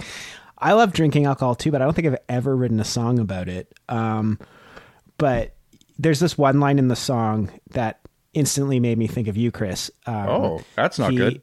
He has this one line in it where he's just like, I don't know what he's saying. It's like, line them up, something, something, something, every shot of glass. Last call, my ass. Last call, my ass. When you deal with a guy, a bar patron, who says something like that when you're working bar, Chris, have you ever had to kick out this kind of guy out of a bar? What's it like kicking someone out of a bar, Chris? That's the only real thing I really want to know. I'm not sure why, but I have the same thing with stand-up where when I was bartending, people often just took what I said as a fact. I don't know if I have like a natural authority or something, but when people would come up and go, can I have another one? I'd say, no, we're shut. And they would go, I guess they're shut. I'm a bad person to ask about that. But most of the time, as long as you don't give them any like wishy-washy, I don't know, because as soon as you go maybe, then they're just not going to let it go until you give in to them. Right. But because I was always like, no, we're done. And then they would see me make a drink for you. They'd be like, well, what about that guy? You and Lon or something. And I'd be like, well, he's not paying. And he'd go, oh, so just your friends? I go, yeah, that's exactly right. It's just my friends. Goodbye. I don't have any. I mean, like, honestly, the first like thought that I had about this was that in the video, Chad is sporting a Rachel haircut, which, like all Nickelback things, is 10 years too late. Wait, a what haircut? Rachel from Friends. I thought you said that. I was like, you're right. He is. What the fuck? Yeah, he's got a full-on Rachel. And he looks silly. It's just not a good song. The one thing that I got to give to it, this is another begrudging thing, is that, we talked about Chad Kroeger's recipes for songs, I guess, his schematics. And this song was made to be sung along to in a stadium. Which it shows in the video, and I got to give it to him. It does exactly that. In some live videos, you can tell that it's just sort of general crowd reaction in the video. This is crowds singing along to this song in particular and loving it. And it's like, you know what? This song blows, but it does exactly what he wanted it to do, and that there's a skill to that. And so, credit where credit's due. That's not easy. I can't fucking do that. What I will say is I wouldn't be surprised if alcohol sales in certain regions of Canada skyrocketed after the release of this song. This song really, if you are prone to making bad decisions like perhaps I was or other people were, this song is an excuse to drink, hands down. If you need a song that validates your alcoholism, here you go. Those are fun songs to have too. So I mean, I'm trying to think of some of the ones that I used to, because we used to have some of those where you're like, the night just hits a peak, and everyone's drunk and it's getting rowdy at the house, and then you put on one of those songs. You're like, "This is exactly what I need right now," and I can see this filling that void. All right, next song, Young Cardinals by Alexis on Fire. First thought as the song started, is this a Dead Kennedys song? Why do you say that? It did not feel like other Alexis on Fire songs. It felt like the start of it felt like an old punk song, and the screamer wasn't doing his scream thing. He was doing sort of like raspy punk vocals. Yeah, not totally Jello Biafra. Oh, not at all Jello Biafra vocally, but like vibe-wise, it felt like an old school punk song at the start anyways. It became an Alexis on Fire song later. Yeah. But at the top, I was like, this is different. I like this. This is probably, I still didn't totally like this, but it's my favorite of the Alexis on Fire songs that we've listened to. It's my favorite of the Alexis on Fire music videos we've seen. Yeah, I like that because the video is them playing on a ship that goes to Niagara Falls. And everyone's got their blue tarps on, their ponchos. And Alexis on Fire is just playing on the deck. They don't have ponchos on. Because they're cool guys. The way that the people were moshing or like holding back in from the moshing. in the water protective splash suits. Yeah, too. yeah. Was which I got to say, just to cut you off here, the one thing that really infuriated me is that they're wearing this protective suit, but if you were actually playing on a boat, getting misted on with electrical equipment, dead. Lead singer, dead. All the people hooked up and touching the water that the electrical current, you'd be dead. I hate when music videos don't acknowledge reality. Well, I actually put that in my notes where it's like, this is, if you ever wondered if instruments are plugged in during music videos, yes. Now you know. There's no way. Have you ever been shocked with a mic on stage? No, not with a mic. I've been shocked with a few things, but not with a mic. Oh, yeah. Have you been, well, with a few things, eh? Just some of it was faulty wiring, and one time was my friends and I were all daring each other to touch an electric fence to see what would happen. Wow. But just like not a real one, just like the cow. You know how they have like cow shock fences? Yeah. Just to give a little zap, just to keep the cow back. Yeah, just those ones, and you go like and that's it. It's fine. But yeah, it was. I mean, it was okay. I liked that the people that were there didn't necessarily seem like actors. It seemed like they'd sent out a message to some of their fans. Do you want to come and be in our video on this boat? Because the people were genuinely getting into it. Where like sometimes you can see like the bored look on the extras' faces with their fist in the air while they're half-heartedly jumping to an Avril Lavigne song. Mm-hmm. But this genuinely felt like they brought their friends or their fans onto a boat. Their fans got a story for life and got to hang out with Alexis on Fire, and that's cool. I like that. I think that's a neat thing to do. Yeah, I mean, I thought for a second the video was going to end with some miniature of the boat and all the people falling off Niagara Falls, Indiana Jones and the Last Crusade style. Chris, tell me if you think I'm on crazy pills, but I actually like this next song a lot. Really? That next song is Alice in Chains' Check My Brain. Okay. Interesting. I mean, I don't know if some of it has to do with the fact that I didn't really know Alice in Chains growing up. Like I could place their music if I heard it and heard the vocals, like Rooster and things like that, like the classics. But if I was a fan of them, I don't think I'd be disappointed by this song at all. What the fuck, man? That's fair. There's something about the riff that I really like. It's like kind of trippy, and maybe also after watching the music video and reading up on it, it's the guitarist, like the original guitarist from the band, is singing on most of the song, and they have a new singer who was integrated in the band. But I just kind of feel like it works. And you know what else? This song peaked number 32 on the Billboard Hot 100 that year. So good. I came in really expecting, I'm like, I can't wait to hate on the song. And I think it might be one of my favorites on Big Shiny Tunes 14. Yeah, I mean, it's just a decent Alice in Chains song. They didn't try to become a new band. It's still us. Even the visuals in the video are like 90s psychedelic visuals. They've got that one new member because Lane Staley died. And he seems cool. He doesn't seem like annoying or anything. At all. Seems like he totally fit in. Yeah, clearly younger than everyone else, but in a fine way. Audience, he's if you watch the video, it's clear that he's 10 years old. Yeah. Which you think would be more of a talking point, but the song is just that good. Yeah, this kid shreds. But yeah, they're fine. I mean, the song sort of, I I didn't really care because like I used to listen to Alice in Chains when I was younger, and I was like, yeah, there's an Alice in Chains song. That's cool. I'm not sure why it's on here or what they're doing. I guess they needed money or wanted to play, and that's fine. Good for them. Yeah. But like I didn't care. The only thing that I like loved about it was I checked out the album that it's on, and the album is called "The Devil Put Dinosaurs Here," and I just think that's an awesome album title. I just think that's great. And the cover is just a Triceratops skull. The devil put dinosaurs here because he wanted them. He wanted them all to die, and then for us to use their bones as oil and fuck over the planet. Well, it's a trick, right? It's a trick, so we don't believe in the Bible. That's what creationists think. Is the devil put dinosaur bones here to trick us? Yeah. Yeah. I mean, cool, man. I'm glad you liked it. Alice in Chains are great. Tip of the hat to you, Alice in Chains. Yeah. Yeah. I mean, I thought it was fine, but it's like, basically, if you like Alice in Chains, you like this song. If you don't like Alice in Chains, you don't like this song. They're not doing anything weird or new. They're just still Alice in Chains, and Alice in Chains are a good band. So yeah. Well, speaking of not good bands, do I like a single song that's left? No, I think.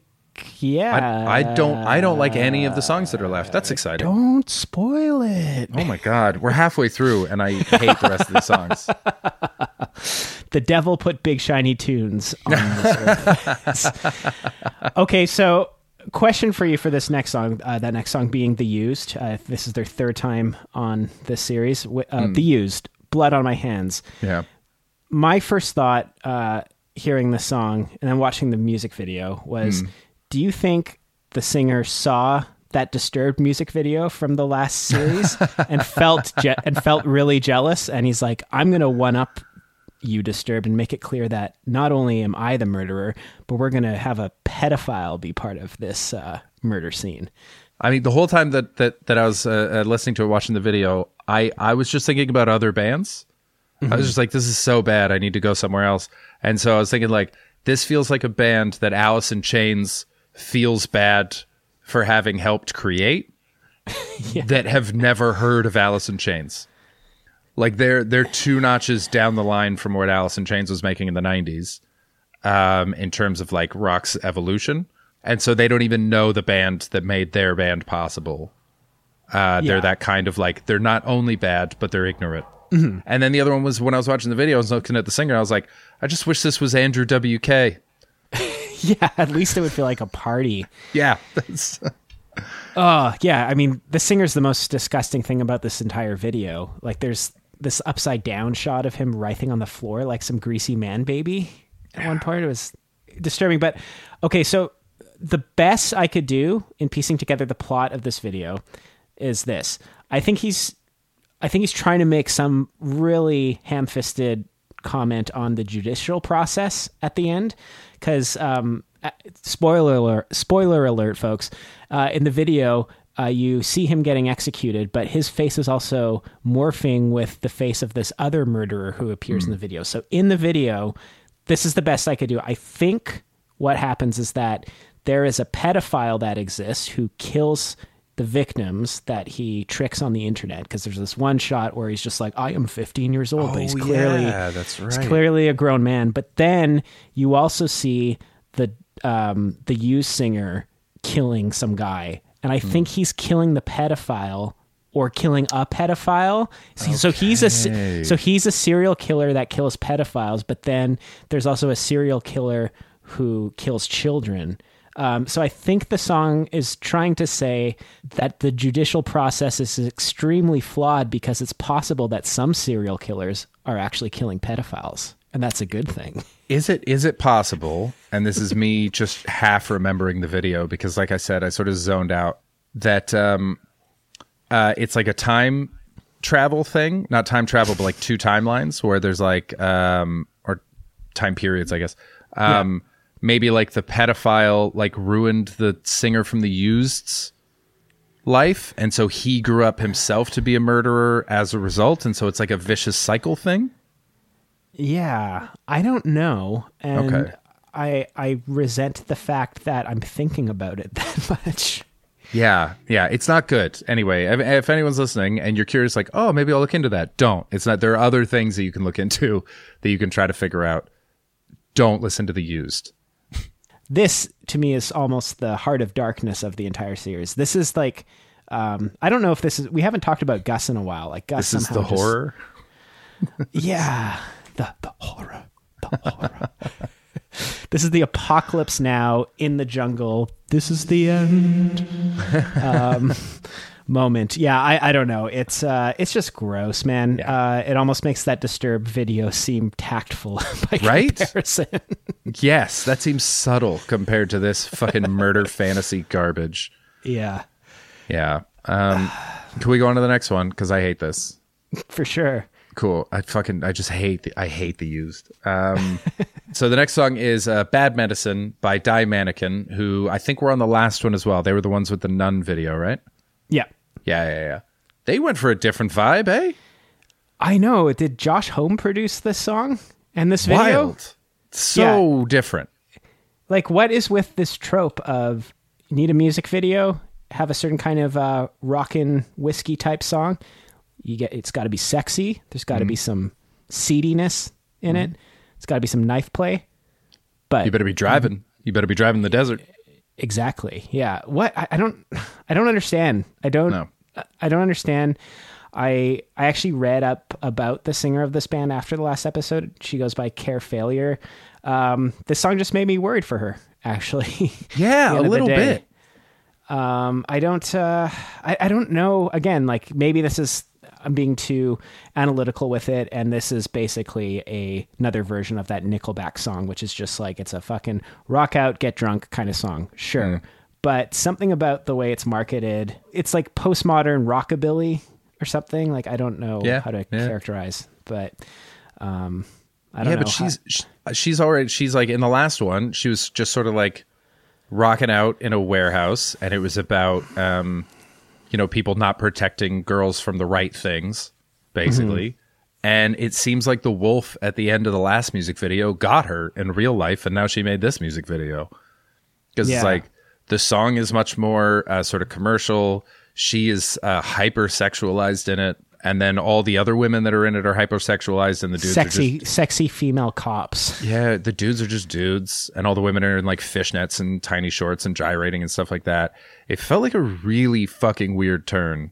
Yeah. And I'd be really interested to know about the year that separated those two videos, and what changed. If for some reason someone from Die Mannequin is listening to this, we would love to talk to you about that year. It could be as simple as small time rock band starts to get some heat, and so the record label got involved, and they were like, this is what you need to do to become big. And so they did all those things and it didn't work out. It could be as simple as that. But it felt more ominous. I'd put this in the same camp of some of the Sum 41 songs, where it's more, I don't hate this on the same level as other things. It just makes me worried for people who are a part of it. But if you were getting worried like I was, Chris, that I wasn't, that we were unable to hate anything on the rest of the compilation, I gotta say, this next song, All to Myself by Mariana's Trench, I'm having a hard time deciding whether it's this one or that You song that I hate the most, but I think it might be this one. This song sucks. I think this is the worst song on here so far, and that's saying a lot. Fuck's sake, man. I'm mad for a lot of reasons because of this song. The first reason is because I couldn't find a karaoke version of it, because I had a great bit planned, which is that if you superimpose the lyrics of 1,000 Miles by the Proclaimers over top of it, it works perfectly. Perfectly. I hate this song, just period. That comment you made last time about what'd you call them? A cappella creeps. Beautiful. That's exactly that's exactly what they are. I hate the song because they in my searching for a karaoke version, I stumbled across a making of the music video. Oof.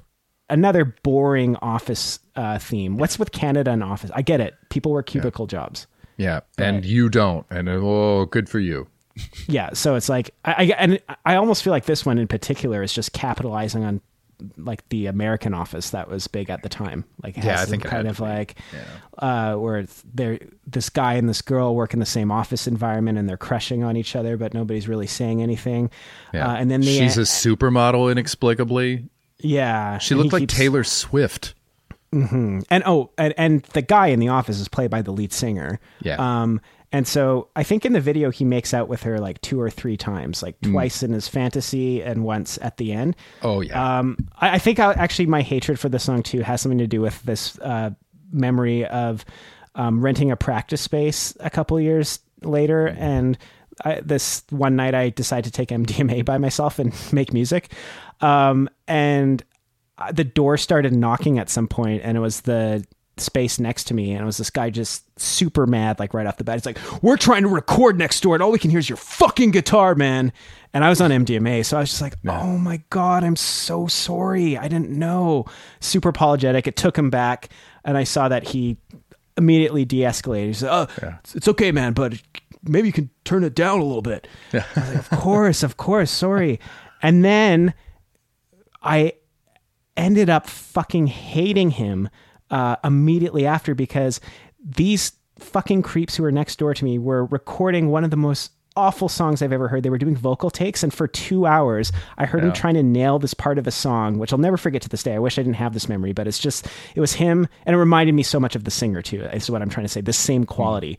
And for about 2 hours I just hear through the walls him doing this, trying to nail this part, which is, "I feel so good, like I know I should." And I immediately did this 180 where it's like, wait a minute, I pay for a practice space. The whole point of this is so I can be loud. Why did I? Fuck you. And I instead I just left the space. But maybe it was that guy. I don't know. That's so funny. What a fucking loser. I'm recording gold here. I put my heart and soul into this. Yeah. Something, the entitlement, I guess, of that situation I see in this, and I see in Mariana's Trench, which if I was to put you guys somewhere, that's where it'd be. Am I wrong in this? Well, I was thinking this during the video, and there was something that I liked about it, and I was like, I need Jordan's clear eyes of day on this. The drummer's fro with the blonde streaks in the side. Yes. I found that very charming. Is that just because I hated everything else about this so much? I hope so. Okay. I just found myself charmed by it, and I didn't know why. I mean, I'm a curly-haired drummer. Put your fucking blonde streaks in, buddy.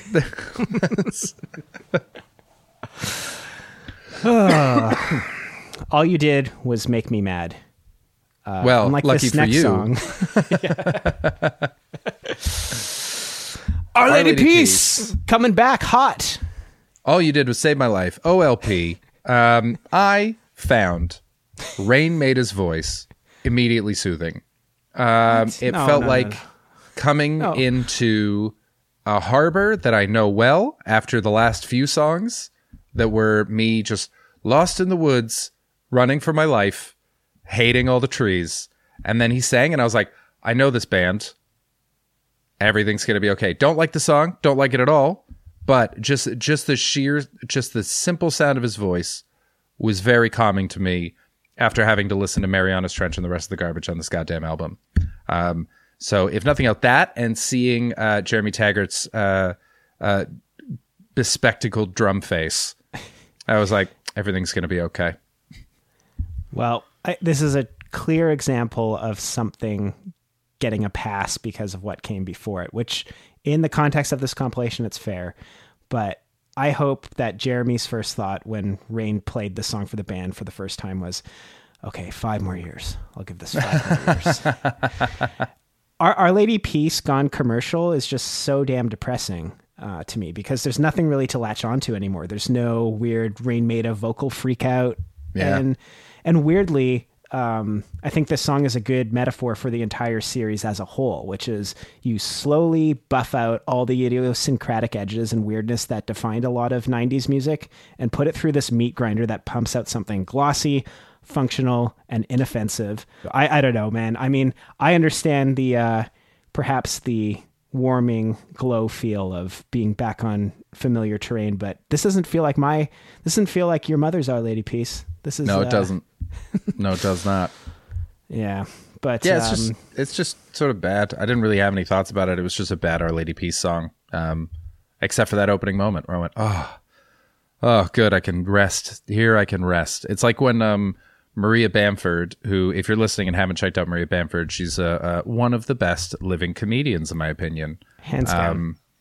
And she's got this thing of like, it's that panic of you're in a third world country and you don't totally know where you are and everything is different. But then in the distance, you see the shining sign of an international conglomerate and you think everything's going to be okay.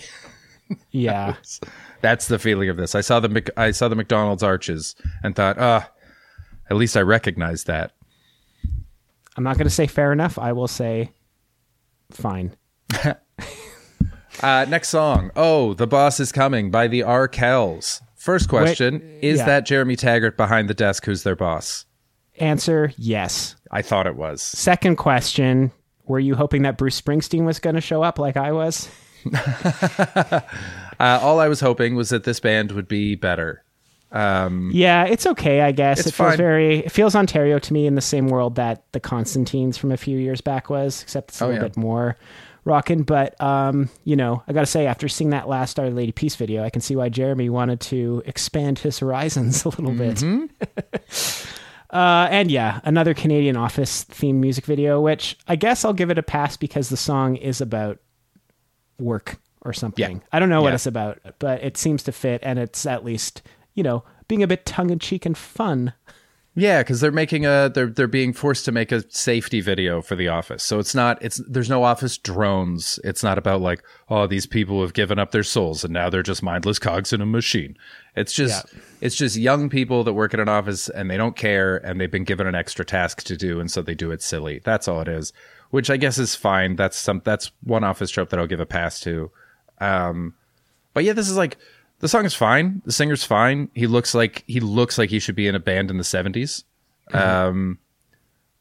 All of it was just sort of okay, and I think I was hoping for more than okay, just because Jeremy Taggart said that he'd worked with him a lot, and I like him. Big Shiny Tunes. I think I was just hoping for something more than okay.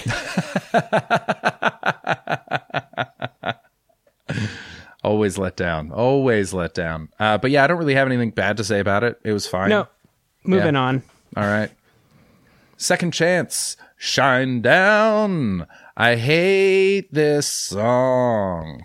That line, sometimes goodbye is a second chance. Okay, maybe, but not in the case when we gave you 13 more chances to redeem yourself as a compilation. Who the fuck? Okay, my question is, who is he singing to in this song? That line where he's like, tell my mother, tell my father, tell them yourself. Yeah. This felt like Dollar Store Creed to me. I think this song, if anything, helped me identify with how you must have felt about Goo Goo Dolls, which I still think you're wrong about. Okay. But if this is what Goo Goo Dolls felt like to you watching, as this felt like to me, then I can empathize now. Yeah, I hate this. He's just a watered down Scott Stapp, which is a fucking accomplishment.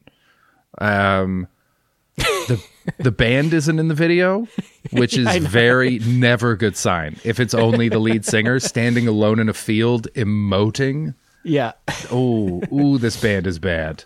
And then it's like this girl who I think is supposed to be like 17, but looks like 25. I had to watch it. Yeah, I had to watch it twice too because I kept confused. I was like, are they showing the mom and dad when they were younger? What's going on? And yeah, I think it's mom and dad don't get along. They have 2 kids. One's much older than their 5-year-old son, and she wants to be a ballerina, which is dangerous and seedy, and parents should never want ever. Don't let your kid be a ballerina. But you know what? She's got to pursue her dreams, and I think maybe he's supposed to be the older version of the young boy, like because he does make a reference to Halley's Comet, which the last time it was around was like 1983. So maybe this is him talking about losing his sister to the seedy underworld of ballet. Yeah, maybe. But I felt like it was about her because she then runs away to do her audition and her parents find the note and she's very sad. But then I guess the last shot is them hugging the little boy. So maybe it is about the little boy. Well, they don't want the boy to get singer it. is. Yeah, they're just like, can't lose your son to ballet. Already lost Yeah, the daughter. yeah. We gotta go hands on now. It is practically impossible to lose your son to ballet.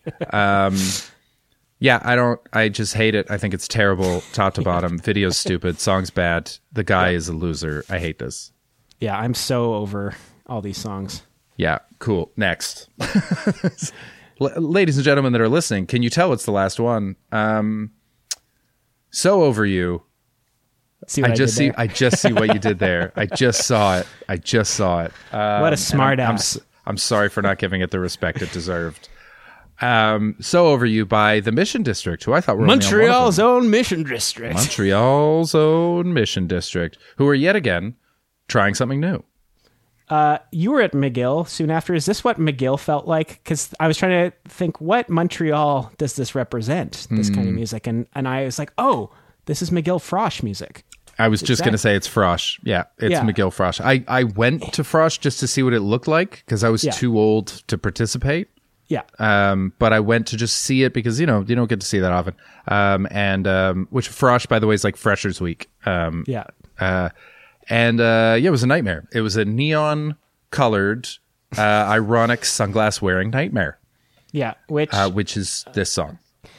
Yeah. And I got to say, I think they missed a big chance in this video, which is, so we got a party probably happening at some really expensive Montreal McGill apartment. And so the drama in this is that the singer of the band is hanging out there with his girlfriend and his best friend.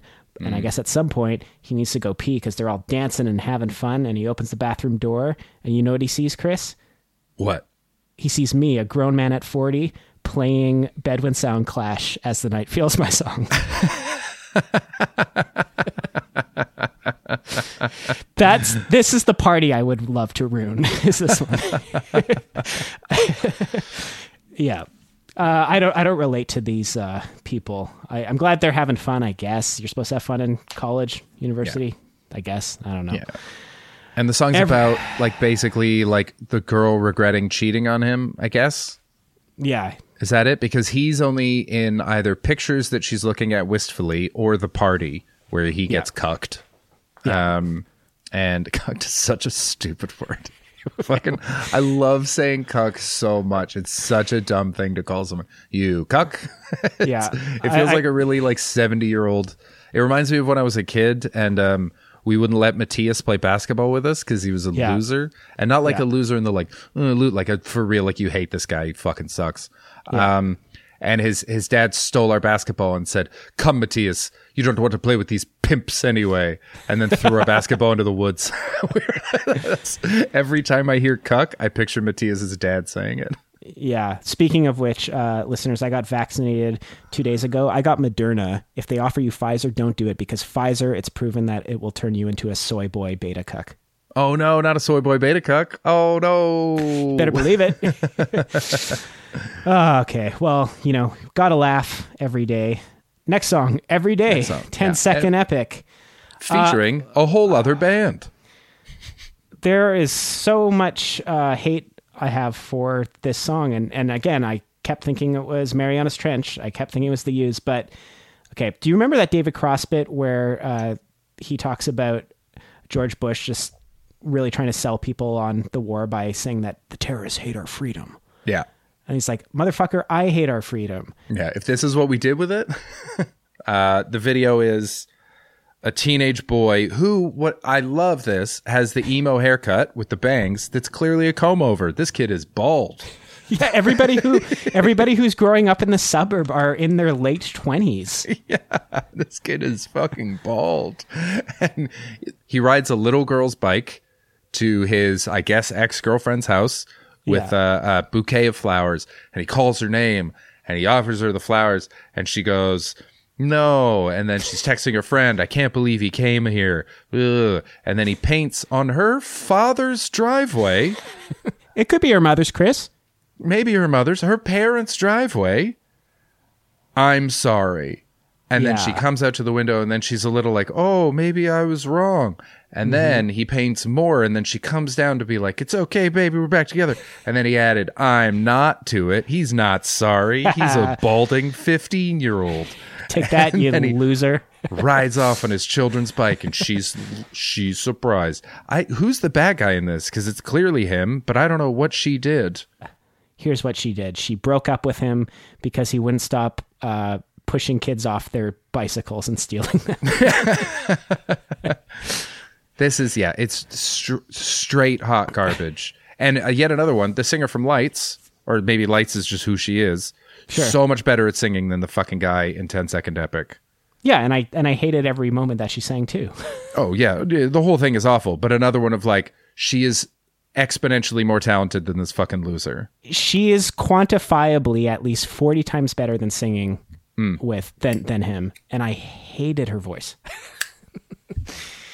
You know, I don't mean to sound too careless here, but we're getting to spill over into overtime a little bit. Jesus Christ, Jordan.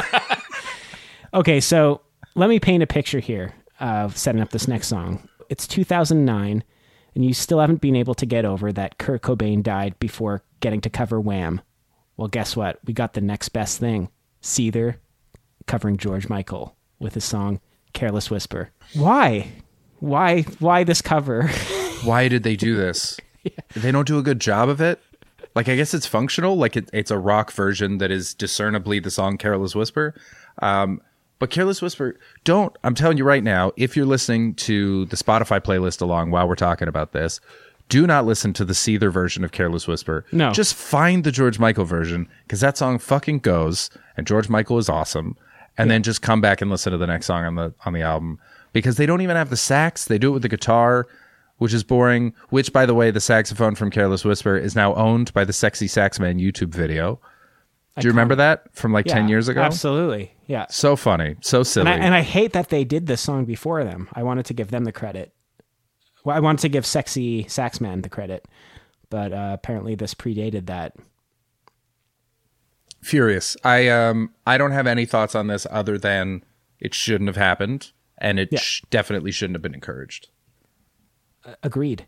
Yeah. If you're going to make a cover, do an interesting cover. This is the one that always bothers me the most. I can't even remember what fucking band it was. But they did The Boys of Summer. Oh, yeah. It was some band, not AFI, but some band like that. Yeah, something like that. But it was more clean cut. It actually felt like a 10 Second Epic type band. Type band, and it was just a bunch of clean cut kids doing a cover of a classic song, and they just played the exact same song. And I was like, this isn't even a cover. This is theft. And that's how this Seether song felt, where it's like you didn't do anything with it other than transpose the song onto different instruments. Yeah, and that's not original or cool or interesting. You've done a terribly boring thing to a fantastic song. Mm-hmm. Yeah, I mean, I was reading some of the YouTube comments, and there's a bunch of uppity people being like, listen, I like George Michael's version, and I also like this version a little bit more. And wild. I don't have enough thumbs down available for that comment. If you're going to listen, check out Dick Cheese. Listen to Richard Cheese. He does stupid covers of things, and it's very fun. But he does lounge, so it's stupid and fun. But this is, I already didn't like Seether. Let's put the nail in the coffin, but. What's the Australian equivalent of nail in the coffin? Jet? Is it Jet? Is it She's a Genius by Jet? More meat and potatoes rock. I don't care. Don't care at all. Like I said, I mean, we disagreed on the last one because I really liked the last Jet song, which I think, was it Cold Heart Bitch? Yeah. Yeah. I loved that whole album. And Jet lost even the small thing that made them interesting in this song. They lost their edge, man. They lost their edge. There's nothing to this. The closest it comes is so they've got that Chewbacca masked guy riding on a bike everywhere. And he's just causing trouble. He's knocking over mic stands and being mean. And it's maybe that was their edge leaving them. That was why it rode through the band in the video, knocked over their mic stand, told them to go fuck themselves, and kept running. We've said this before, but the sheer amount of money that was sunk into these music videos could have saved millions of lives. Oh my God. If you took all the money from all the music videos in this, you could have changed a generation of people. Yeah. And people are always quick to say, like, well, listen to you with your fucking podcast. Like, why don't you go do something? And it's called economics, bitch. Yeah, people aren't giving us hundreds of thousands of dollars to do this. They're giving us no dollars to do this. And yet we persist. Oh, wait. This is Chris, it. Is this it? This is it. This is the last It's not a bonus song. track? No bonus track? The bonus track. This is the double bonus track. This is song 20, the final song of all Big Shiny Tunes. Okay. And how do we go out? Not with a whimper, but with a default. Initiate self-destruct sequence. So long, much music. Farewell, listeners. All over now. All over me. Goodbye. Oh, God. Oh, God. This is the equivalent of taking a shit on the boss's desk and walking out.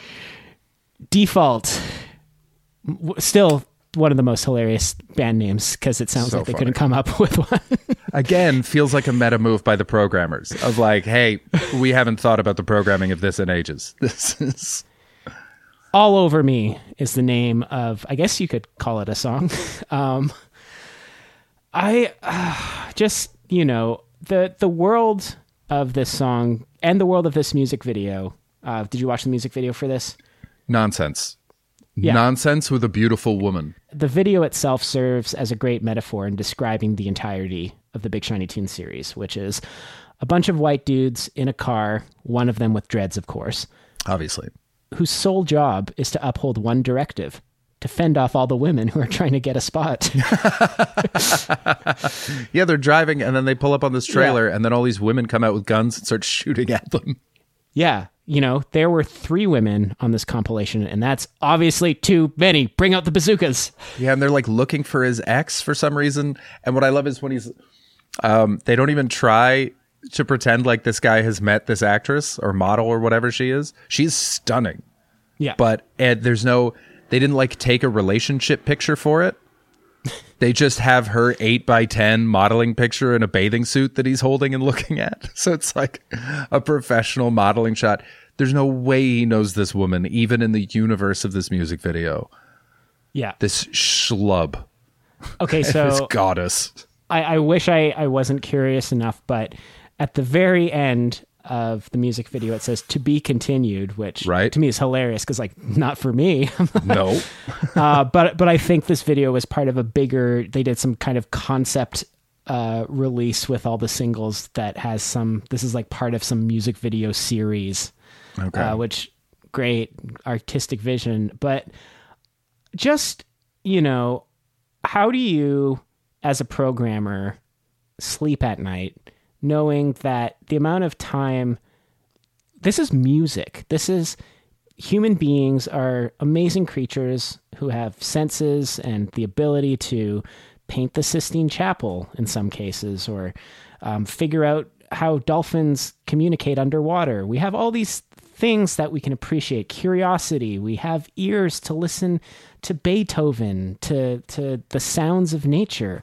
How do you, as a person with ears, sleep at night knowing that you subjected people to this? And we never got that answer. I feel like we failed on some level, but no, we didn't fail to the level that the programmers failed Canada. Oh, God. It's the last song. It's the last song. Yes. Like, the only justifiable excuse would be that somebody... Where is this sentence going? The only justifiable excuse is that somebody up there in Much Music heard what the programmers decided. I was like, nope, pulling the plug once and for all. You guys fucked this one up too. This wasn't planned. It was like Deadwood. They just stopped it. I want to make something clear in case you may be one of the many musicians that we shit talked. Not personally. I don't know your lives. Just the music, your music. You had a choice, and we had a choice to not listen to this, but we did. And we are the only podcast, and we'll be the only podcast that covered the Big Shiny Tunes series before the Singularity happened. So Yeah, 100%. I honestly think that we are one of 12 people that have listened to every single Big Shiny Tunes. if even that much. It might just be us. We might be the only 2 people alive that have listened to every single Big Shiny Tunes. That's fucked up. Yeah. Now that's the closest we'll ever understand what it's like being an astronaut. Only instead of a view that gave us an idea of world peace and something bigger than ourselves, it's made me much more insular and suspicious of people. I mean, when something comes about my path, like I try and have meditative approaches, and I don't go around life hating things. Like, this is the thing. Like, I legitimately love music. It's one of my favorite things to do. It's part of my life. I sell it for a living and I make it. I love music so much, but what a waste. What a waste. What an absolute waste. It's the last song. All Over Me by default is the last song. This is the culmination of everything. Like, no, I was thinking about that. Exactly. Like, I was thinking about, like, even some of the really difficult, like, frustrating movies I've had to see. You always have a chance at the end to just sort of cast something in a new light. You have this platform that is commanding attention, supposedly, and you could just do something. You could do something even if the rest of the movie didn't work. You could just put something there that at least lets the listener know that maybe you care. But even Sausage Party did it. That stupid, hyper-sexualized animated movie about food in a grocery store ended completely different than the rest of the movie did and made it worth it. Yeah. Made it where I was glad I saw Sausage Party because of the ending. And this isn't even as good as Sausage Party. No. And you know, there's no shortage of things that we could continue hating that have been made since 2009. We're going to go back at some point and listen to the other compilations that were released covering the 90s and the 80s, which should be a lot more fun than going through the years. I'm looking forward to that. I think that'll be fun. But yeah, man, I mean, I don't really know how to end this more than the programmers did, to be honest. Jesus Christ. I mean, we're going to have an outro because we have outros to all these episodes. But I mean, we might just let's Bill O'Reilly it. Fuck it, we'll do it live. This was a fucking ride. We're going to do an extra episode where we sort of go over our feelings on the whole franchise, and some peaks and some troughs and some memories that it brought up, and sort of look at how we changed over the years and things like that. Nothing will ever make me feel okay that this was the last fucking song. I'm going to be mad about that forever. Yes. Months of work have gone into this. Months of work. Yeah. And that was the last fucking song. And I'm furious about it. We weren't even asking for greatness from the entire last compilation, just the last song. Just the last song. Just make it even make it apropos. Make it a closing time-esque ending song even. It doesn't have to be great, just a song that's even like metaphorically appropriate. Yeah. Nothing. I'm so mad. I'm so fucking mad about this. This is God damn it. What a pile of garbage. Thank you very much for listening, everybody. Yeah, if you're part of any of the bands that were on this compilation that we slagged off, we'll still do this podcast and we'd love to talk to you because we still have questions like what was going on in your head, what was going on in the music industry, what was going on with cars in the desert. I don't know. Yeah, why did everyone have cars in the desert? I want to know where that came from. What was happening? Yeah, just let us know. We'd fucking love to talk to any of the bands that are on here except Default. Go fuck yourself, Default. This was a wild ride. Thank you so much to everyone that listened all the way through. We're really glad that you liked it enough to listen past the albums that you heard. Absolutely. No one listened to all these albums except us. Like we've said, we're the only two people alive that have heard every Big Shiny Tunes. And you came with us anyway, and that really means a lot. So thank you. This was fun to make. We complained a lot. Jordan, did you enjoy doing it? I enjoyed doing it in the way that I enjoy doing things that by the end of it, you realize that you didn't like all of it, but that you've grown in some ways. And the way that I've grown is that I know that next time somebody says, "Hey, man, do you want to check out Seether?" And I'll be like, that's all right. And, I couldn't tell you how many times I've been asked that question. It just comes up so often. Yeah, so that was Big Shiny Tunes, the series. 14 years, what a trip. What a time to be alive and make music for some people. But what a time to be alive and be Jared Leto is what I really came to realize. What a time to be alive and ignore all the fascinating music going on around you and just focus on the same 3 chords. What a time to be a programmer, too. Imagine getting paid for this shit. Imagine that. Imagine that's your job. Someone bought a house with the money that they used picking these songs. Flabbergasting. Absolutely baffling. I say that we call it. We're going to be back next week with a sum up episode to finish the first season. We're going to be back with a second season. We don't know what it's about yet. No. But we will. We just enjoy making a podcast together. So we're going to find another thing to make. But we'll be back next week with an episode where we just sort of talk about the overarching nature of Big Shiny Tunes, the process of making the podcast, things like that. Thank you again for listening. We really, really appreciate it. Jordan, anything you want to add? I also want to say thank you to listeners, but more importantly, I would like to say thank you for being a strong enough friend to go through all of this with me, because right back I can't think of anybody else that would have done it. We made it. At one point, we actually said in the middle, if this starts to affect our friendship, we should stop. And it hasn't. It hasn't. We're strong as ever. And that's clearly not a conversation that happened between the 2 people that make up the rhythm section of 30 Seconds to Mars. Oh, suck it, Leto. Thanks, everybody. We will talk to you next week. Bye. We love you.